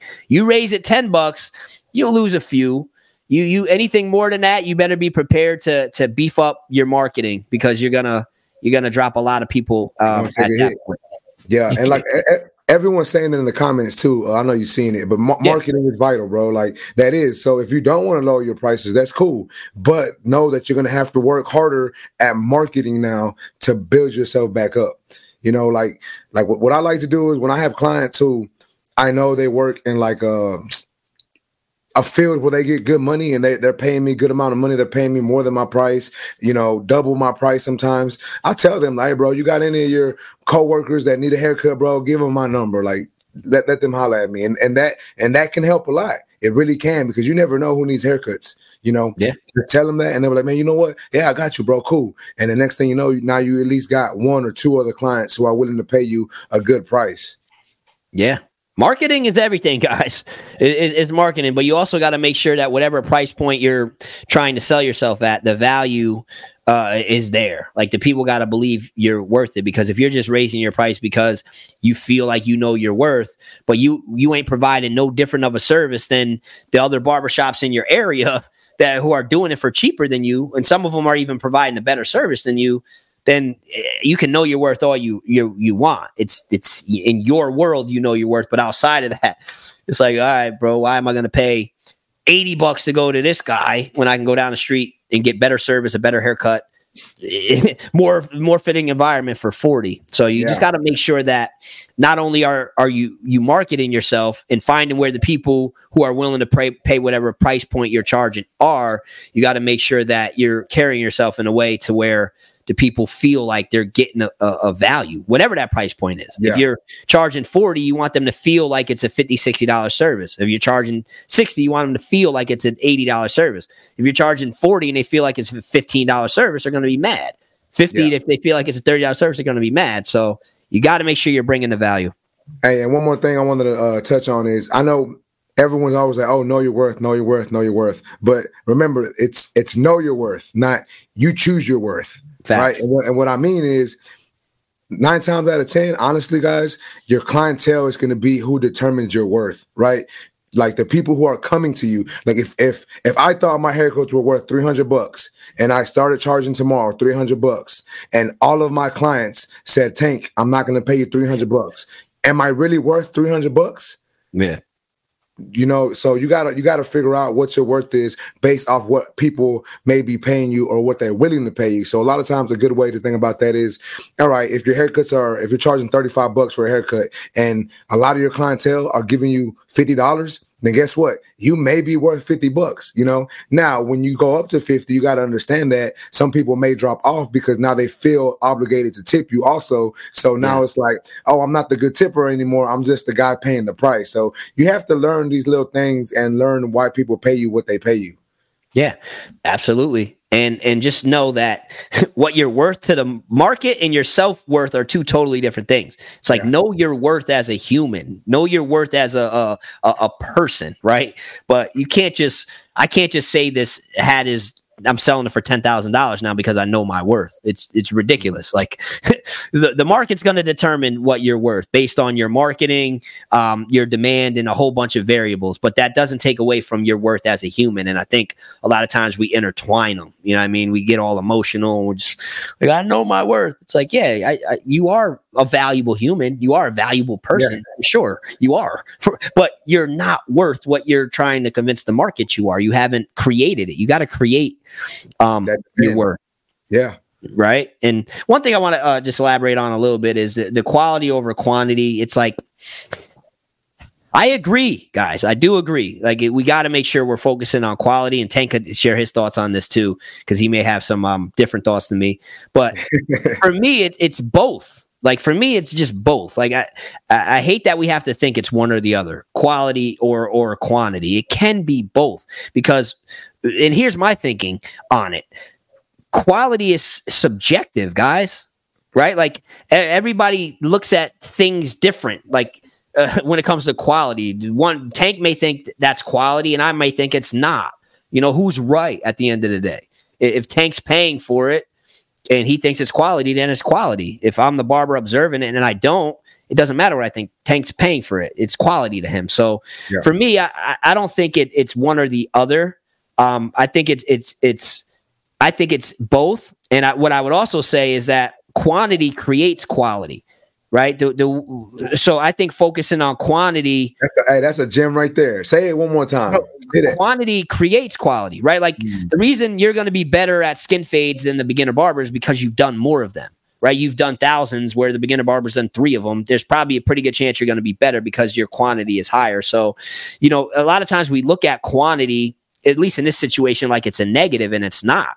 Quantity will create quality and then strive to have quality and quantity. You know what I'm saying? Like quantity is good. High quantity is good. You know what I mean? High quantities of money is good. You know what I mean? Yeah. High quantity of love is good. Like we love things at high quantity, but a lot of times when we don't feel like we can do both at the same time, we're like quality over quantity. It's like, bro, let's do both. You know what I'm saying? And yeah. I know you got some thoughts on that too. So yeah, man, I wanted to touch on this because I know me and you, we kind of have a lot of similar thoughts, but I think me and you are kind of different in this area. I know you're big on the getting people in and out, 15 to 30 minutes, 20 minutes, I think is like what you try to strive for, right? Like 20 minutes, 25 minutes. Well, so I always tell, like the thing that I'm sticking to, I guess if we can put it into words, is that for the barber I'm speaking to, I think you'll have no issue building a clientele and being able to get to whatever price point you get to, want to get to, if you can get 90% of the haircuts done in 30 minutes or less. So for me, I book 30-minute slots for the most part. Then I have some 45 minutes. I have hour-long slots, right? And for some people, but I always say a barber should strive to be able to get 90% of the haircuts they do in 30 minutes or less. Then, obviously if you have you're more comfortable moving at a slower pace as you build up and stuff like that, it changes. But, there are going to be some cuts you can get done in 15 minutes, 20 minutes. I always think my thinking more so is it's better to have the skill and not need it than to need the skill and not have it. So if you can do haircuts in 15, 20, 30 minutes or less, but you prefer to just do 45 minutes in an hour, cool. But if you need to put some pep in it, it's nice to be able to do it. If you accidentally double book or you're trying to squeeze in a walk-in, it's better to have the skill than to not have the skill. So I guess that's more my thinking. And that's exactly kind of what I wanted to say is like, I do 40-minute slots, 40 minutes for most of my haircuts and then 50 minutes for haircut and beard. I know everyone's always like, bro, that's a weird number, but I'm like, hey, it works for me and it gets it down. And it's like, what I do is, I'll have my 40-minute slots, but I have one of my boys John text me saying, hey, Tank, can you get me in? I'm like, let me see what I got. And even though I'm fully booked, all right, I know my boy Adam is only going to take me about 25 minutes. So, John, I can slide you in right here after Adam. So now I just knocked out 2 of those people, and I may be running 5 minutes behind on my next client. But the thing about that is I allow my clients 10 minutes, so I ask them to allow me 10 minutes, being behind and whatnot. So I think that's how I structure my business. And like you said, I can cut faster, but I like to do my 40 minutes because I like to just chill, take my time. I like to talk to the client. We get into conversations. I don't like feeling rushed because when I'm moving quickly, I start to feel stressed, and I hate feeling that way. You know what I'm saying? So knowing I have 40 minutes for most of my haircuts, bro, like I can coast through it. Like I can get the haircut done in 30. And then, I'm not saying I'm going to take the extra 10 minutes and act like I'm doing something, but sometimes some clients, I know their haircut's a little more difficult to blend. So I need those extra 10 minutes to take that cut to the next level. Yeah. And there's nothing wrong with that, especially when you're 16 years in, you know what I mean? But I just think like nobody says it out loud, so I say it. I think as a barber, if you can get to the point where you can do 90% of everyday haircuts in 30 minutes or less, you'll never struggle with building a clientele because a lot of people, I would argue most people prefer to get, if all variables are equal when it comes to quality, they would prefer to get out a little bit quicker if they could. I think we've lost touch with the market in the sense of there's so many of us that think clients want to be there longer than they do. And sure, there are that clients that do want that extra time, that do just want to hang out, of course. But I think more often than not, if you're giving them like they're paying for a result, right? So if you're giving them that quality cut, the razor, a hot towel, whatever you're doing, it's not going to matter if you do it in 35 minutes or 45 minutes. What's going to matter is, are you giving them the result and are they happy with the result? So for me, I'm always trying to just cater to the biggest pool of people. And I think barbers can build if they focus on getting quicker, especially in an era where it's not the focus. You and I know that. Like content creators and barbers online, we like push the quality over quantity, which again, we spoke about that. But like we'll glorify taking longer because we care about details and all of this stuff. But then a lot of times when a barber says they cut quicker, it's like, oh, you don't care about the details. Oh, you're rushing. Or, it's viewed as negative sometimes. And sometimes in some instances, sure, it can be because maybe barbers are cutting corners, skipping sanitation, putting out work that they don't really care about. Sure. But there are also other barbers that, at the end of the day, cutting hair is a skill set. So some barbers can just do it quicker than others. There are barbers that can do better cuts than me, quicker than me. I've seen it, and it blows my mind, right? So I know you've seen it too. You just do like high quality super fast. So, I'm kind of just being the voice for the barber, pushing back a little bit and saying, hey, we can cut quicker. You can. It's okay. It's not necessarily a bad thing. But at the same time, find that sweet spot that works for you and then just operate from that frame. That's what you've done. You've been doing it for 16 years. You found the sweet spot for you. I've been the barber that was doing 30-minute slots. Then I went to 45. Then I went to hour when the pandemic happened. Then I was just standing around a lot or just dragging cuts. So I went back to 45. Then I went back to 30. And 30 for the most part is comfortable for me. But if 40 was, I would stick with 40. Yeah. That's where I'm at. Yeah. And I mean, if 40, I think if I were to say the longest time frame for most people that they want to be in the chair, I would say it's 45 minutes. I think when you push it past that, it's tricky waters to get in. Sure, there are people that want to do that, but I don't know, man. I think 30 to 45 minutes is kind of I would argue 95% of people don't want to be in the chair longer than that.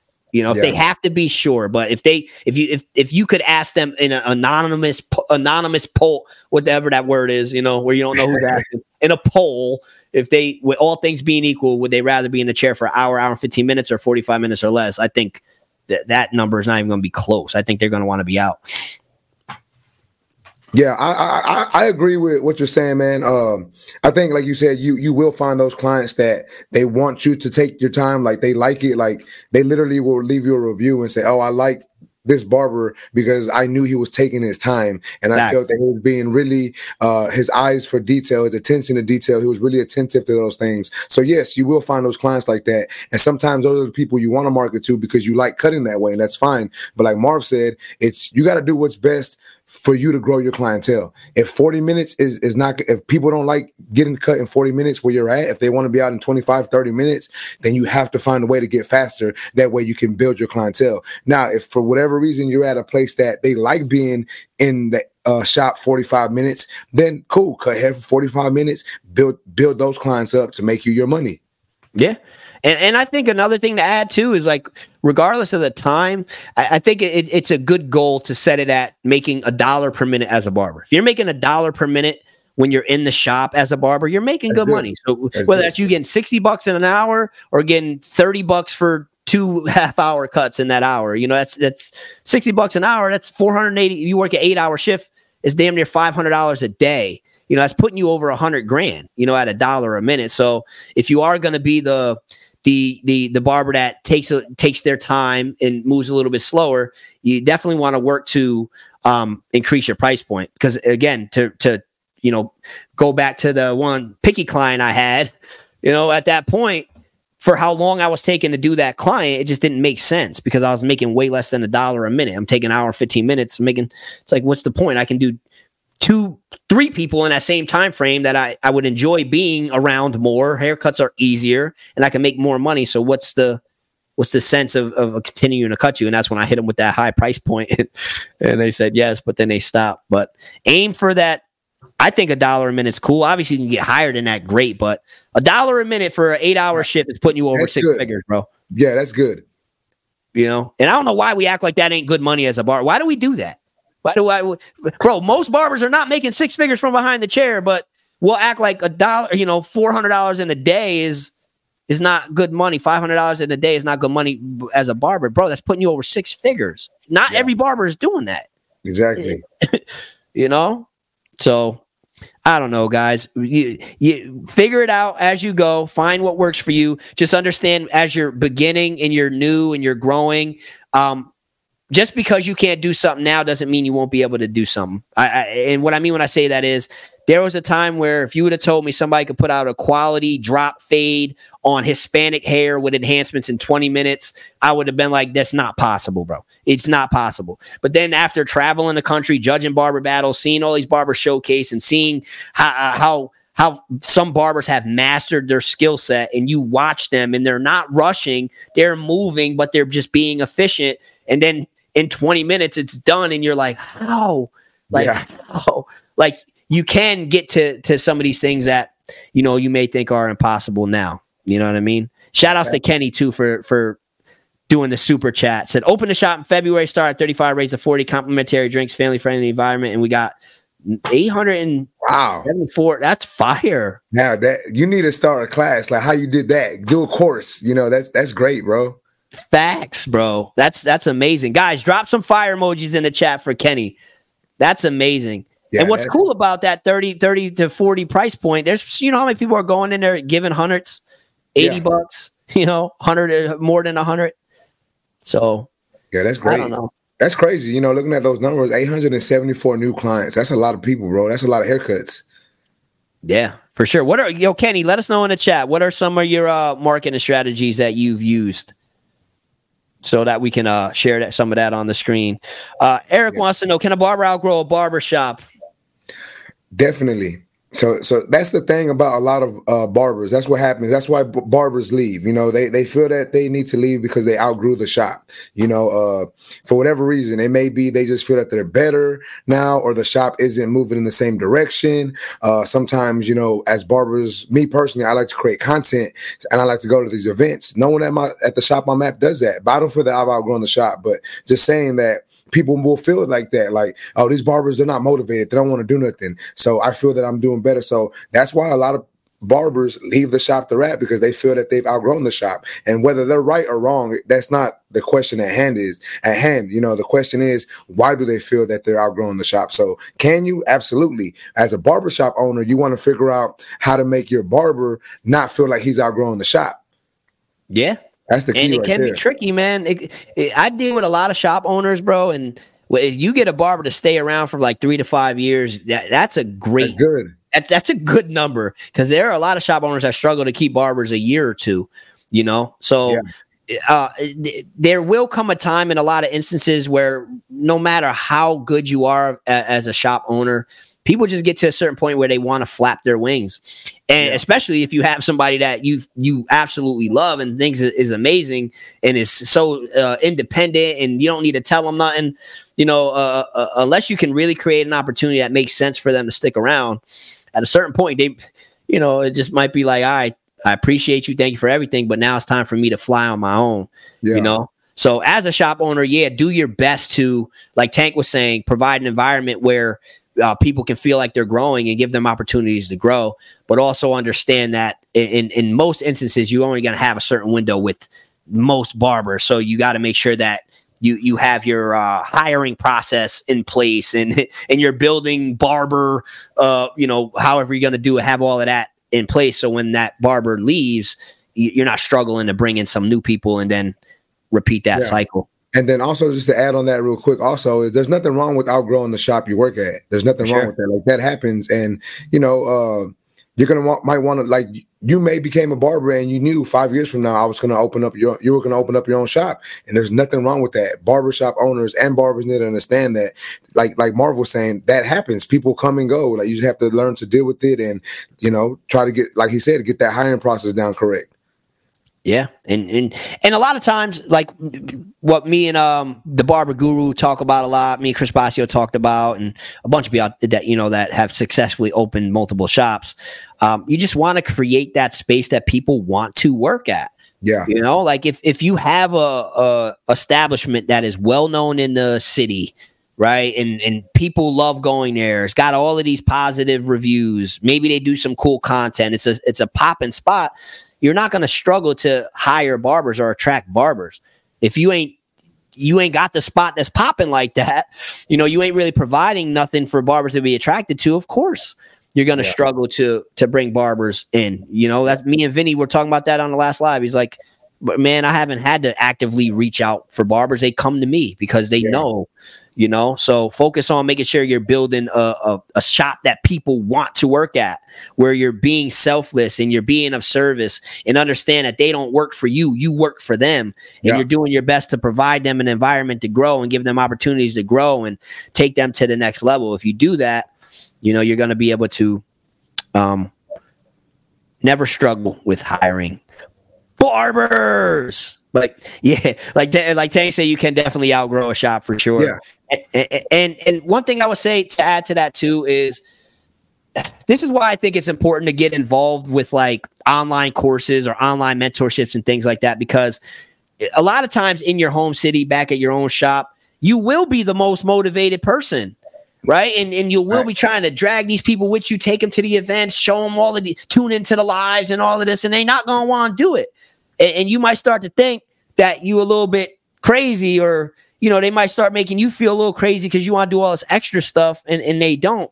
Where when you, you know, Tank, whereas if you start getting involved with different barbers online, join some courses, a Marvy Marv social media course, or a six-figure barber Chris Basio mentorship, or start going to some of these expos, you'll start to see there are other barbers out there who are just as hungry or hungrier than you, who are just as crazy about content and crazy about growing as you.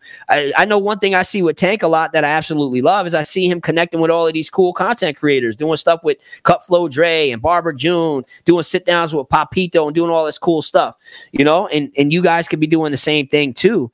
So, you know, if you feel like you are the most motivated person in your shop and all these other barbers ain't motivated and all of this, you know, maybe join some courses, some mentorship, start going to some events so you can find some like-minded people, and you can get that itch scratched. Like a lot of times every day I'm having conversations with, you know, I'm talking to Will Stam in Atlanta today. I'm talking to Donnie Joseph in South Dakota. I'm talking to Nito out in Charlotte. These are the people I'm talking to. I'm talking to Tank today. He's out in Texas, right? So I'm having these high value, high quality conversations that I want to have with people that I enjoy speaking with, and they're from all over the world. And you guys could be doing the same thing. I'm sure, Tank, you could speak on that too, because you do it every day too.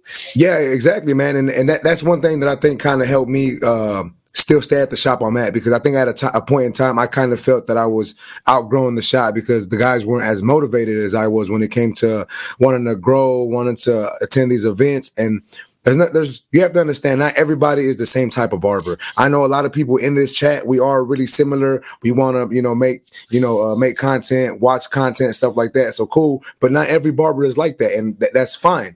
You know what I'm saying? But when you do start going to these events, showing face, talking to people, building your own, group of friends that you talk to on a daily, like, bro, me, Cut Flow Dre, Barber June, Jay Blends, we're literally in a group chat and we talk daily. And I feel that we're like really good friends, and they're in different cities. So it's okay to build that community with different barbers outside of your shop. Like, I don't know why as barbers, sometimes we think it's wrong to be friends with other barbers that aren't in the shop. Like, especially locally. Bro, yeah, it's like, oh, don't talk to the barber over there. Like, he works at this shop. And it's like, bro, like, what? Like, why can't we just be cool? Like, you know what I'm saying? Like, it's crazy. So, yeah, man, build a community, go to these events, get some motivation. And there's nothing wrong with taking their number down, following them on Instagram, shooting messages, talking to them, calling them on the phone. And I promise you that's going to help you feel motivated regardless of the environment that you're in. Barbers. Yes, and if you're looking for a cool community to join, come join Marvy Marv's interactive social media course. Do I got any course family tapped in right now? Type family in the chat. I know Tank, Tank was already building and focused on growing on social media, and he ended up joining the course. And that was dope. I was excited. I'm like, yo, let's go. Because I knew Tank was going to be able to get some gems from it and add value to the community as well. We got a dope community of people. Somebody asked, is there new content added to your course daily or monthly? So the way it's set up, as quick as I could possibly explain it, is it's a curriculum it's a marketing curriculum, right? And that's set up that you can access 24/7. There's a whole bunch of videos. I've laid it out as a 6-week course. You can access all of it. And then I have a private page that you get access to as well, where if you got questions about stuff, you can message me. That's a page where I'll upload stuff to the story. It's on Instagram, so I'll upload stuff to the story or upload stuff to the page as new updates and stuff are released. So whenever you need help with anything, that would be the page you hit me up from. But come join the family, man. Come rock with Marvy Marv, Tank. I see we got some family retro in here. Q Gifted Hands is in here. Wavy Cuts is in here. Slim says I'm signing up. Let's go. Barber, sign up tonight. And if you sign up tonight, let me know. After this live, sign up. Say I was just on a live with you and Tank, and I'll hook you up with some free stuff. I even get some shirts from Tank Store. We send you some shirts from Tank Store too. So sign up tonight and let me know afterwards. All right, Barbers. So what else? Let me look in the little comments. Did you have something you want to say, Tank? No, man. Let's get to some of these. I know we've had a lot of people asking some great questions. Let's see if we got any other ones we need to jump in on. Okay, bet. And one thing I will say, this is what I'll say as I'm looking for questions. And if you see some questions too, let me know.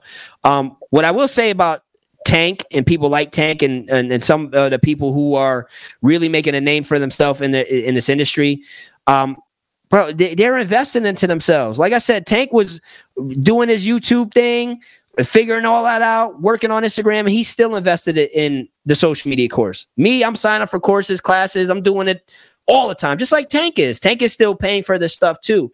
And one of the common denominators I've seen amongst the barbers who are growing the fastest and some of the most successful barbers that I've met, so many of them, even if they're teaching classes, they done took more classes than they've taught. They've joined courses, did stuff online, did mentorship. So, if you want to accelerate your process, man, and you got opportunities to join a Marvy Marv social media course or a Chris Basio 6-figure barber mentorship, bro, take advantage of these resources. Like, think about it, Tank. Imagine if you could have joined a Marvy Marv course before, back in the day when you were a new barber, or a Chris Basio 6-figure mentorship when you were a barber, bro. How much would that have accelerated your career? Bro, it'll speed the process up so much, because I think a lot of times we like to learn as we go, which is cool. There's nothing wrong with that. But when you have people like Marv, Chris, Basio, people who are giving these courses, they've already done the stuff that's wrong, and they're giving you everything that's right. So why would you not want to cut out all the bulk and just have the meat of everything you need right in front of you? So take courses, take classes, attend classes. I always tell people go and attend classes, because the good thing about a class that's different from a course is when you actually go to a class and you don't quite understand something right then and there, you can raise your hand and ask a question right then and there. Opposed to a course, you have to, all right, let me see if I can understand it, and then shoot emails and stuff like that. So it's a little different. But when you go to these classes, learn, jump in these courses, watch the videos, learn, be willing to learn, all that great stuff. And I guarantee you, you're going to cut out a lot of the excess stuff, and you're going to be more successful a lot quicker. Yeah. You learn from the people who are on the path that you want to be on. You know what I'm saying? Like, when you got somebody like Chris Basio who's done some amazing things in the industry from any angle you look at it from, and he's offering a mentorship, you're not going to lose by joining that. When you look at me, obviously you guys see what I do with social media. So, I mean, you can do your homework and know, okay, I'm probably going to learn something, So you're always going to learn. When you invest in yourself, it's always going to be a positive ROI, whether it be a course online or a class in person. Just don't hesitate to invest in yourself. So many of us will waste money on just stupidity, but then when it comes to investing in ourselves, whether it be a class, a course, a new clipper, or a mentorship, whatever, we would be all hesitant. A new half guard, buying some clipper side or whatever, like we'd be all hesitant to invest in ourselves, but we'll spend money on some stupidity. So invest in yourselves. We got our guy Sean Cuts Hair said, when we doing this, Marv? Sean, DM me on Instagram. We'll make it happen. You guys want to see me and Sean do a conversation? I think that'd be fire as well. Shout outs to you YouTubers, right? Do you consider yourself a YouTuber, Tank? I do. And the reason why I do is because I started doing YouTube before I was blowing up on Instagram. I started doing YouTube heavy in 2020, and I was really trying to push that. And then Instagram, I didn't start pushing to like 2021 ish. So I consider myself a YouTube barber also, but I'm just a content creator, really. I'm just creating content, trying to use all the platforms and just trying to grow on each of them. Yeah, and you're doing a great job. Bakari said, let's talk about Google. We was talking about Google. Bakari, where was you at? You're going to have to rewind this. Go back to the beginning. Yeah, guys, I'm going to save this to the page so you can go back and rewatch it. But Google is super powerful. I always tell people, and this is one of the gems I always give in the course. Sure, we can use social media to build and grow our clientele. It's a powerful tool that we have, right? And it can attract so many clients to come do business with us in our shop.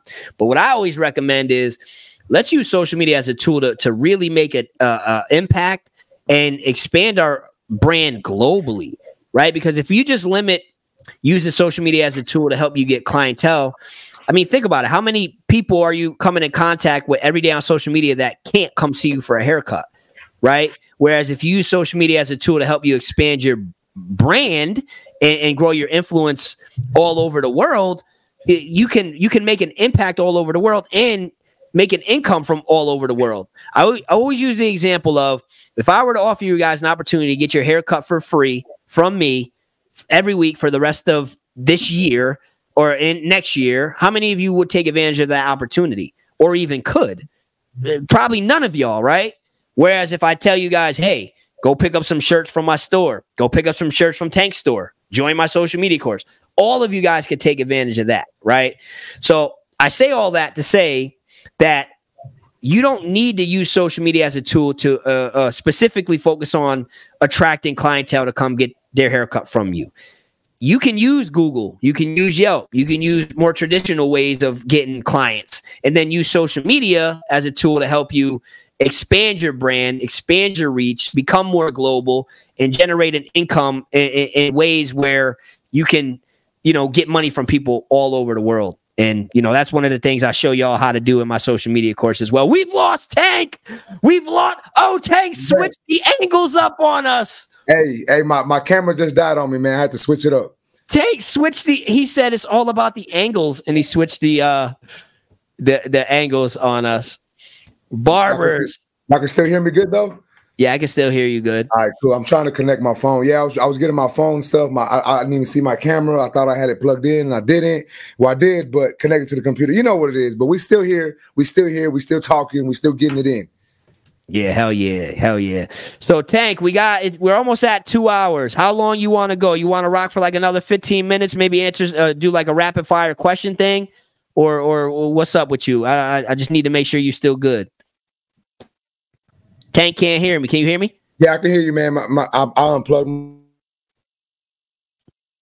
Man, Tank going in and out on us. You seeing it happen in real time. Content creators figuring it out. Barbers. We good? So, yeah, I can hear you. Okay, we can hear you. Okay. So, guys, here's what I'm gonna say. We're gonna rock out for about another 15 minutes. And what I want y'all to do is ask questions. All right, ask questions. And what I'll do is I'll put them on the screen, and me and Tank will do our best to answer as many questions as possible for the next 15 minutes. All right, so ask your questions if you feel like we haven't covered some, or is there something you just want to know, or you need to hear more details on. Shoot your questions, and Tank, what I'll ask of you as they're asking the questions, let's try our best to answer them in like rapid fire fashion. You know what I'm saying? Because, I can definitely ramble. I think I'm more of a rambler than you. We could definitely ramble. So let's try to answer as many of them as we can, as fast as we can. Let's go. So Wavy Cut says, Marv, you're going to take that south side fade challenge from – wait, what's he talking about? So I dropped a video on YouTube like last week. Yep.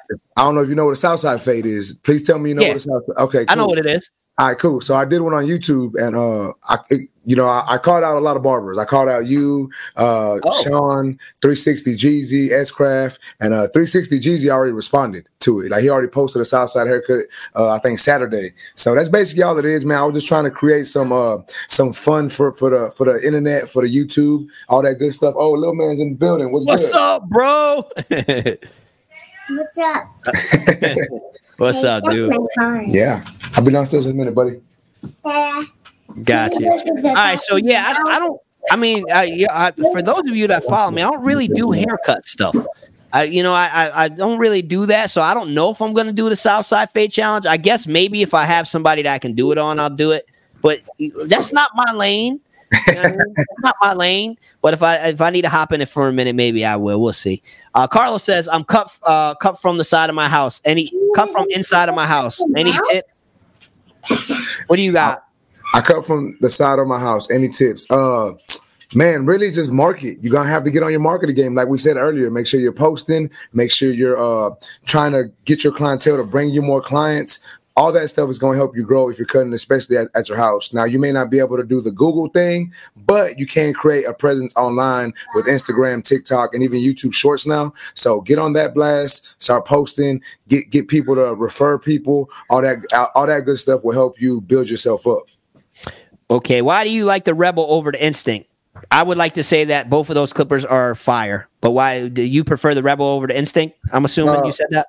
Well, currently that's one of my go-tos was the Rebel, and the reason why is I just like the way that the Gamma Dub guards cut with the Rebel. You know, I don't think it's that they're better than the Instincts. I just like the way they feel in my hand better, and I just like the way they cut with those guards. The Instincts are great clippers, but the ergonomics of them kind of are still a little different to me. You know, I really don't. They're not my favorite ergonomically. That's why I tend to go for the Rebels over the Instinct. Yeah, the Instincts. I remember when I first felt them, they felt like a trimmer. Yeah. It was like a bigger trimmer, and they were super light. I was amazed at how powerful they were, and they're a fire clipper. Yeah, I think they're both fire clippers. I think it boils down to, again, like we discussed earlier, just preference, ergonomically preference. I think the one con the Instinct could have with people that I've heard is the vibration is just too much for some people because they are powerful. So that might turn some people off. But I think both of those are fire clippers, and I've used both of them. I got both of them.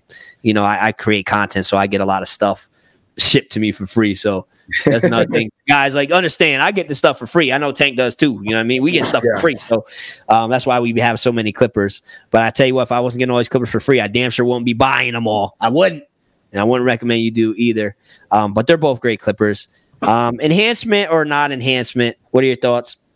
I think it depends. It depends on your client. If that's something that your client likes, if it's something that your client wants, then I say, sure, go for it. But if it's not, then there's no need to do it. Now, if you want to create a fire post, you want to have a great video on your page for the aesthetics of it, then sure, go ahead and do it. But remember, guys, not the normal person probably doesn't want enhancements. The normal client probably doesn't. But like I said, if you're doing a post for a video, you want to take some pictures to make your portfolio look better. Your client asks that, hey, bro, I'm going out tonight. I need to look super sharp. Then, hey, go for it. Knock out that enhancement. But don't think that every client needs it because every client does not need it.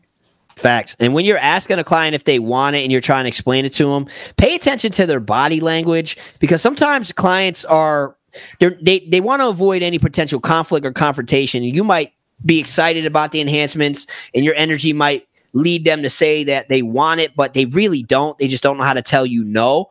Try your best to pay attention to people's body language. And if you're offering it to them and you can tell they want it, sure, go for it.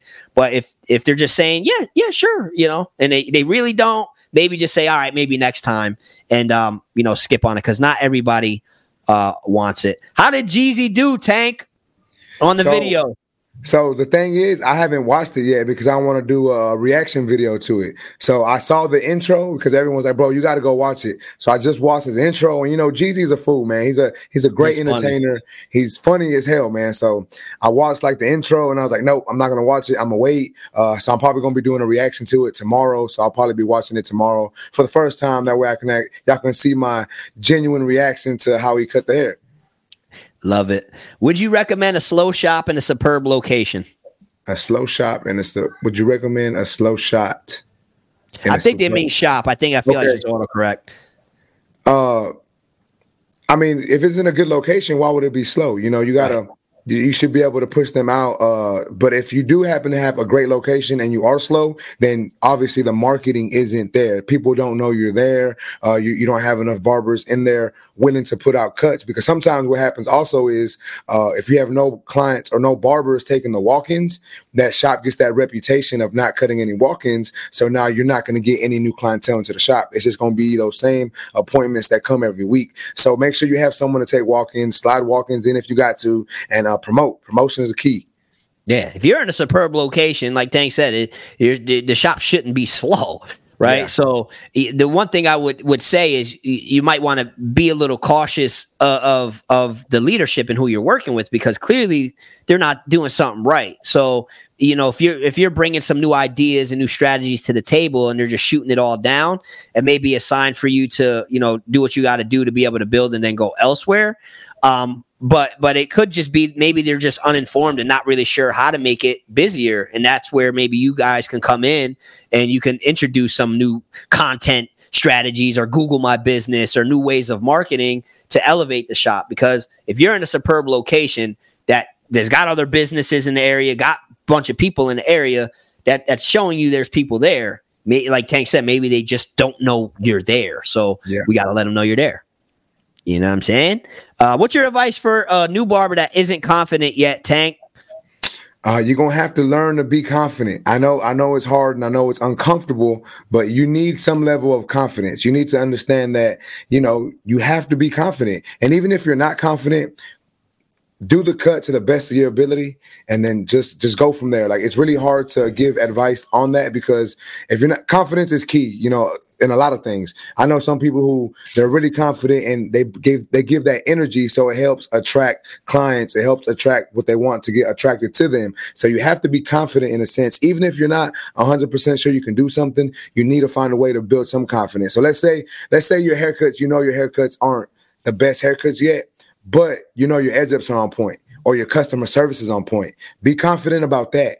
Right? Like, hey, yeah, like my cuts, like don't tell them, but obviously understand that your cuts may not be there yet, but your customer service is on point. You're on time. The barber, you have a good communication with the clients. Stuff like that is a great way to help you build your confidence, even though it's not the confidence that you may need right now, but I guarantee you it's going to help make you feel a little more confident. Yeah, I love that. Very well said. And what I would add is just understand, guys, confidence is built and it's created. Right, I wouldn't ever tell you just be confident. No, because that could lead to you making some real reckless decisions if you just act like, what I'm saying, like you're just supposed to be confident. It's borderline, I guess, delusional, which could be good but could be bad as well. So what I would say to add to what Tank is saying is, by knowing confidence is built and created, strive to be brave. Don't worry so much about being confident. Be brave and do the thing that scares you, right? Do it regardless of how you feel about it, because what's going to happen is you're going to build confidence and you're going to become confident, because what builds confidence is you putting yourself in positions that you don't think you can handle and then overcoming those challenges. That's what's going to create confidence, by you consistently doing things that scare you a little bit. It's just for whatever little reason, and you put yourself in that environment, you come out of it, now you feel like you just conquered something. It's ultimately going to lead to you being confident if you do that time and time again. So, worry more about being brave and courageous as opposed to confidence, because the more brave and courageous you are, the more confident that you're going to be in the long run. Barbers. K-Cuts Hair says, with life and everything in the world, I feel like from time to time you lose that spark. So like for me, every show I go reignites my spark. What to do if you ever felt like that? And I'd like for you to share some of your thoughts. But what I will say, bro, is I was just telling that was you I was talking to before the live, where I was saying I've just been kind of in a rut. Like it's been a little. Yeah. So like, just the last few days, I've been in a little rut where it's just been a little cold, been rainy, just haven't really felt super motivated. So I've been in a little rut myself. So there are times I go through that for sure. And I think it's a normal part of life, but then I remind myself that, okay, there are things that have to get done regardless if I'm in a rut or not, regardless of how I feel. So that's when I do what I know I need to do. And then a lot of times what happens is that spark gets reunited once I start taking some action. So, I just wanted to share that because I feel like that too sometimes, where it's just like, I kind of lost my spark. And I'm sure you felt like that too. Yeah, I think that happens to everybody, man. Everyone can't be on the go 24/7. We would like to, and yeah, sometimes we have streaks where we do that. But same thing. Like when I get in those situations like that, going to events really sparks, me to get back into it. Talking to my fellow content creators who I'm good friends with, we start talking, bouncing ideas off of each other. Next thing you know, like, all right, I got some new ideas. Let's go. Even being in the shop and talking to some of my, the coworkers and just talking to them about stuff that isn't about like cutting hair or creating content, just being like a normal human being sometimes gets me back to being motivated. Because I think our mind, as we're content creators and barbers, our mind is always like, all right, content, haircuts, content, haircuts. So when you actually just take a little breather and just be normal for a little bit, you'll find that spark comes back to you. Facts. I've already spent over $600 from my Google My Business ad so far. Should I keep it going? Bro, if you're getting a positive return, I mean, absolutely. If you're spending $600 and you're making $650 in return, yeah, you're investing your money and you're growing your money. I mean, investing in the Google My Ads is going to grow your money faster than just letting it sit in the bank is. You know, you ain't gonna get no. What's the interest rate? You let $600 sit in the bank, gonna make you what 601 after a year? You know what I mean? You're not gonna make no money having to just sit in the bank. So I would say if you're seeing a positive return, absolutely. If you get to a point where you're happy with your clientele, don't feel like you really need more business and stuff like that, you know, maybe at that point you can turn it off and start putting your money elsewhere. But I mean, as long as it's positive, I don't see why not. You know? Yeah. One thing I would say also is make sure that on your Google My Business, make sure that you're having people leave reviews, because even if an ad pops up on mine and there's like no reviews for that shop, I kind of feel kind of shady. Like, you know, is this a real shop? Is it really people going here? So make sure you have people leaving reviews on your Google account, and also make sure you're responding to those reviews.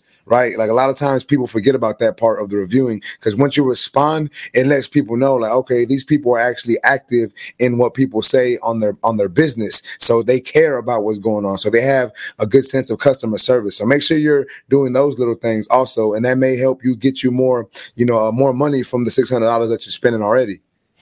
Gems, Barbers. Blur Gotti said, how you going to repost me on your page, but don't follow me back, Marv?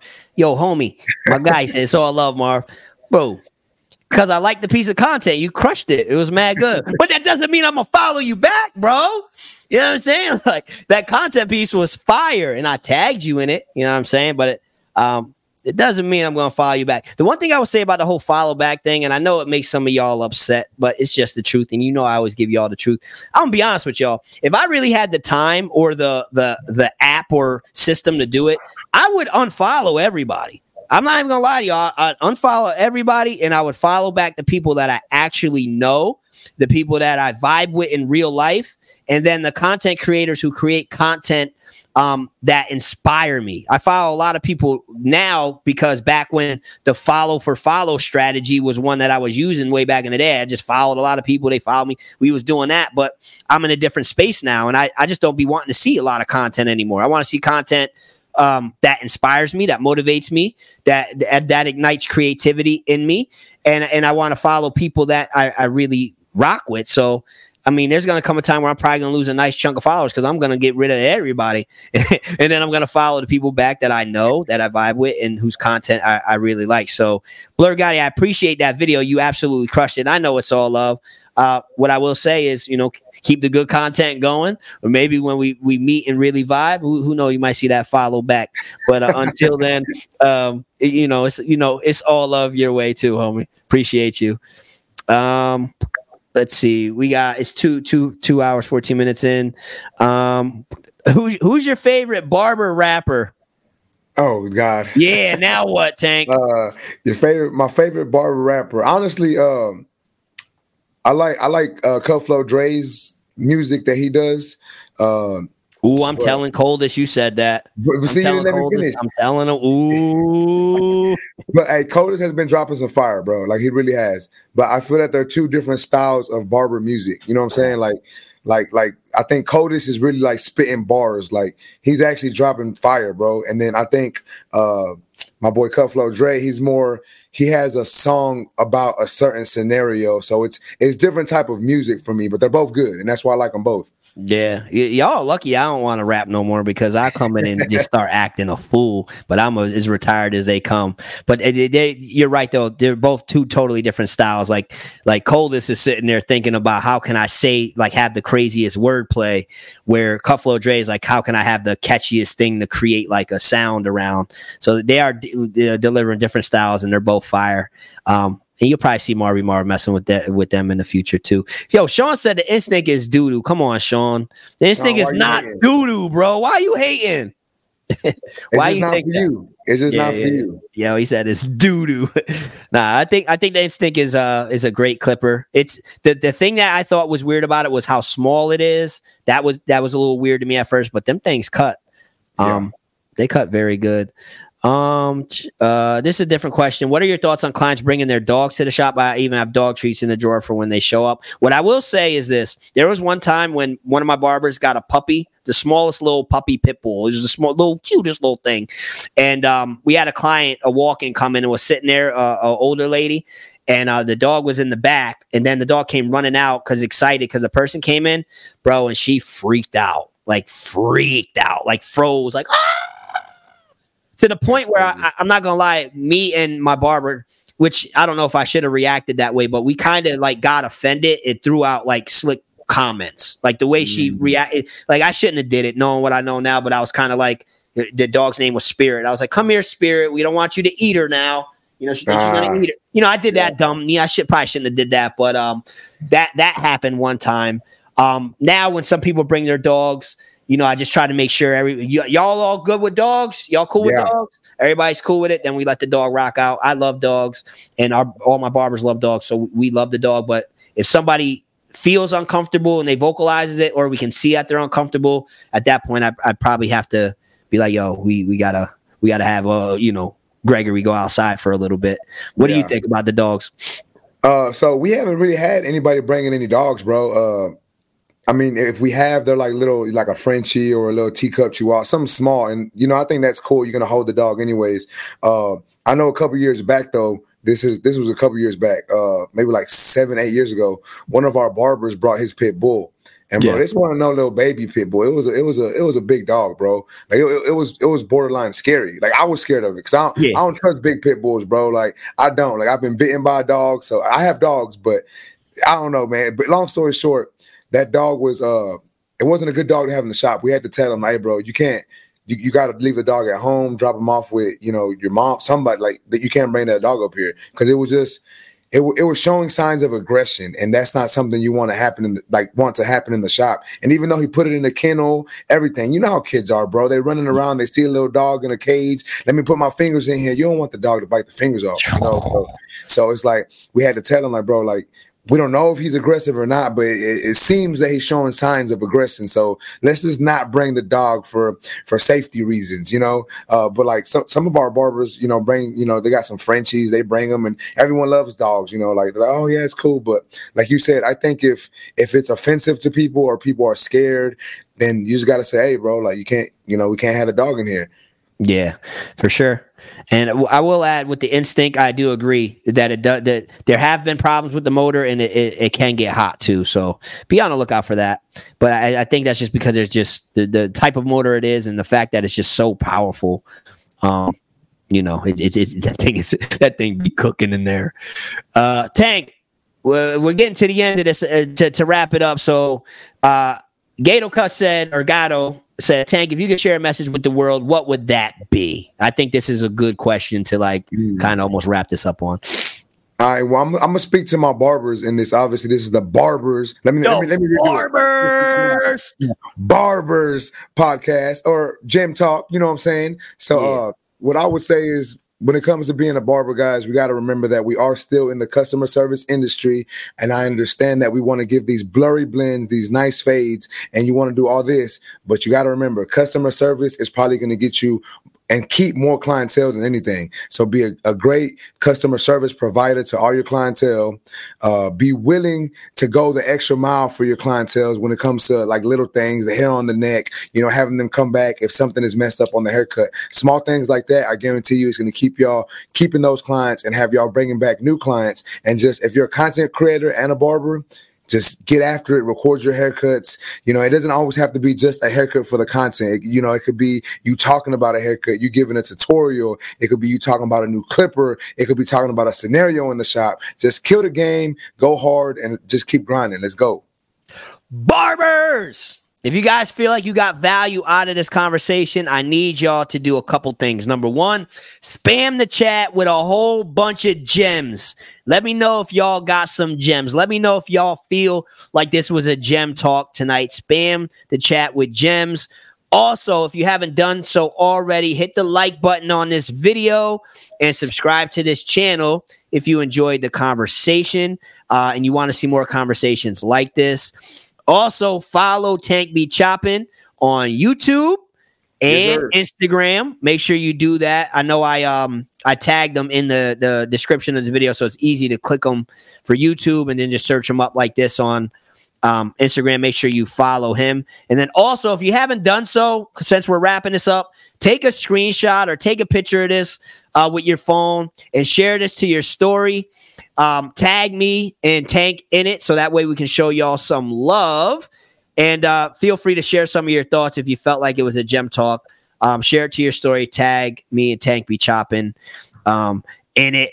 Barbers, I see the gems coming in. We appreciate y'all. Thank y'all for taking time to kick it with us. If you're tapped in, you tuned in a little late, I will be uploading this to the channel so you can go back and you can rewatch it. Make sure you check out tankbechoppin.com. He got a few shirts and stuff on there. He's got some other cool stuff on there. Check that out.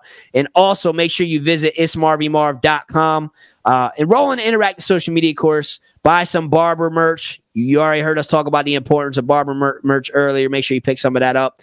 And if you do decide to join social media course, which I recommend you do, and I think Tank recommends you do as well, make sure you mention you joined tonight and make sure you mention this live. And I'll make sure I hook you guys up with some free stuff for joining tonight.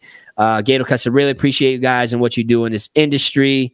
I have to recap, just finished, but packed with gems. We got a bunch of the gems. You see them coming in, Tank. You did your thing tonight, bro. I appreciate it, man. Hey, I just want to talk to them one time, man. Well, to you first, Marv, I just want to say I appreciate it, bro. I know I told you earlier, but I appreciate you allowing me to come onto your platform, drop a little bit of bars, you know what I'm saying? Drop some of these gems with you and the Barbers family, you know what I'm saying? Getting good at the Barbers thing, bro. Well, ever since you called me out, I've been practicing. I've been in the mirror every morning. Like, I got to make Marv proud. Let's do this right. Appreciate you, Dre. Dre, Tank said you're his favorite barber rapper, bro. Yeah, so I appreciate you, Marvin. Like Dre said, bro, I was like giving you your flowers. I mean, not to you, but we're amongst the guys talking, and I was like, bro, Marv is like a marketing genius when it comes to like everything, bro. Like it's really facts when I say that, and I know y'all can learn a lot of what he does on his website. Join the social media course. I'm a part of it. I watched it. I learned a lot, and y'all can learn a lot too, man. I promise you, it's going down. Y'all know what it is, man. Yes, and Tank, again, just got to give you your flowers and say I appreciate the hell out of you, and I love everything you're doing for the industry. And like I always tell you, bro, anything you ever need from me, don't hesitate to let me know. You got my full support. I believe in what you're doing, and I just want to do my best to support you in any way so that you can keep making an impact on the Barbers. Like Blur Gotti said, I know you've seen it. I see you smile. say the Barbers in your wrestling voice. I know you've seen it. You got my full support. I love what you're doing, and I love to see you coming up, and just keep going, bro. Keep going. Don't slow down. Unless life takes you in a different spot where, you know, obviously it's like, I gotta focus more on this, but keep doing what you're doing, man. You're a blessing for the industry.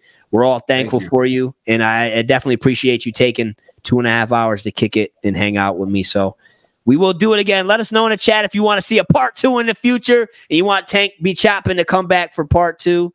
One last time, if you haven't already done so, make sure you follow Tank on all platforms. So, Barbers, we appreciate you guys for hanging out with us for 2.5 hours. Again, if you're tapped in late, I will be reposting this to the page so you can go back and rewatch it. I'm about to wrap this up. Tank, I want you to hang out, though. I'm going to end the live, and we can chop it up for like 5 minutes. To the rest of y'all, keep chasing greatness, keep pushing, and me and Tank will tap in with you soon. Make sure you tag us in the story post. Barbers, let's hear the Barbers in the wrestling voice, Tank. Barbers. Hey, keep chasing greatness, y'all.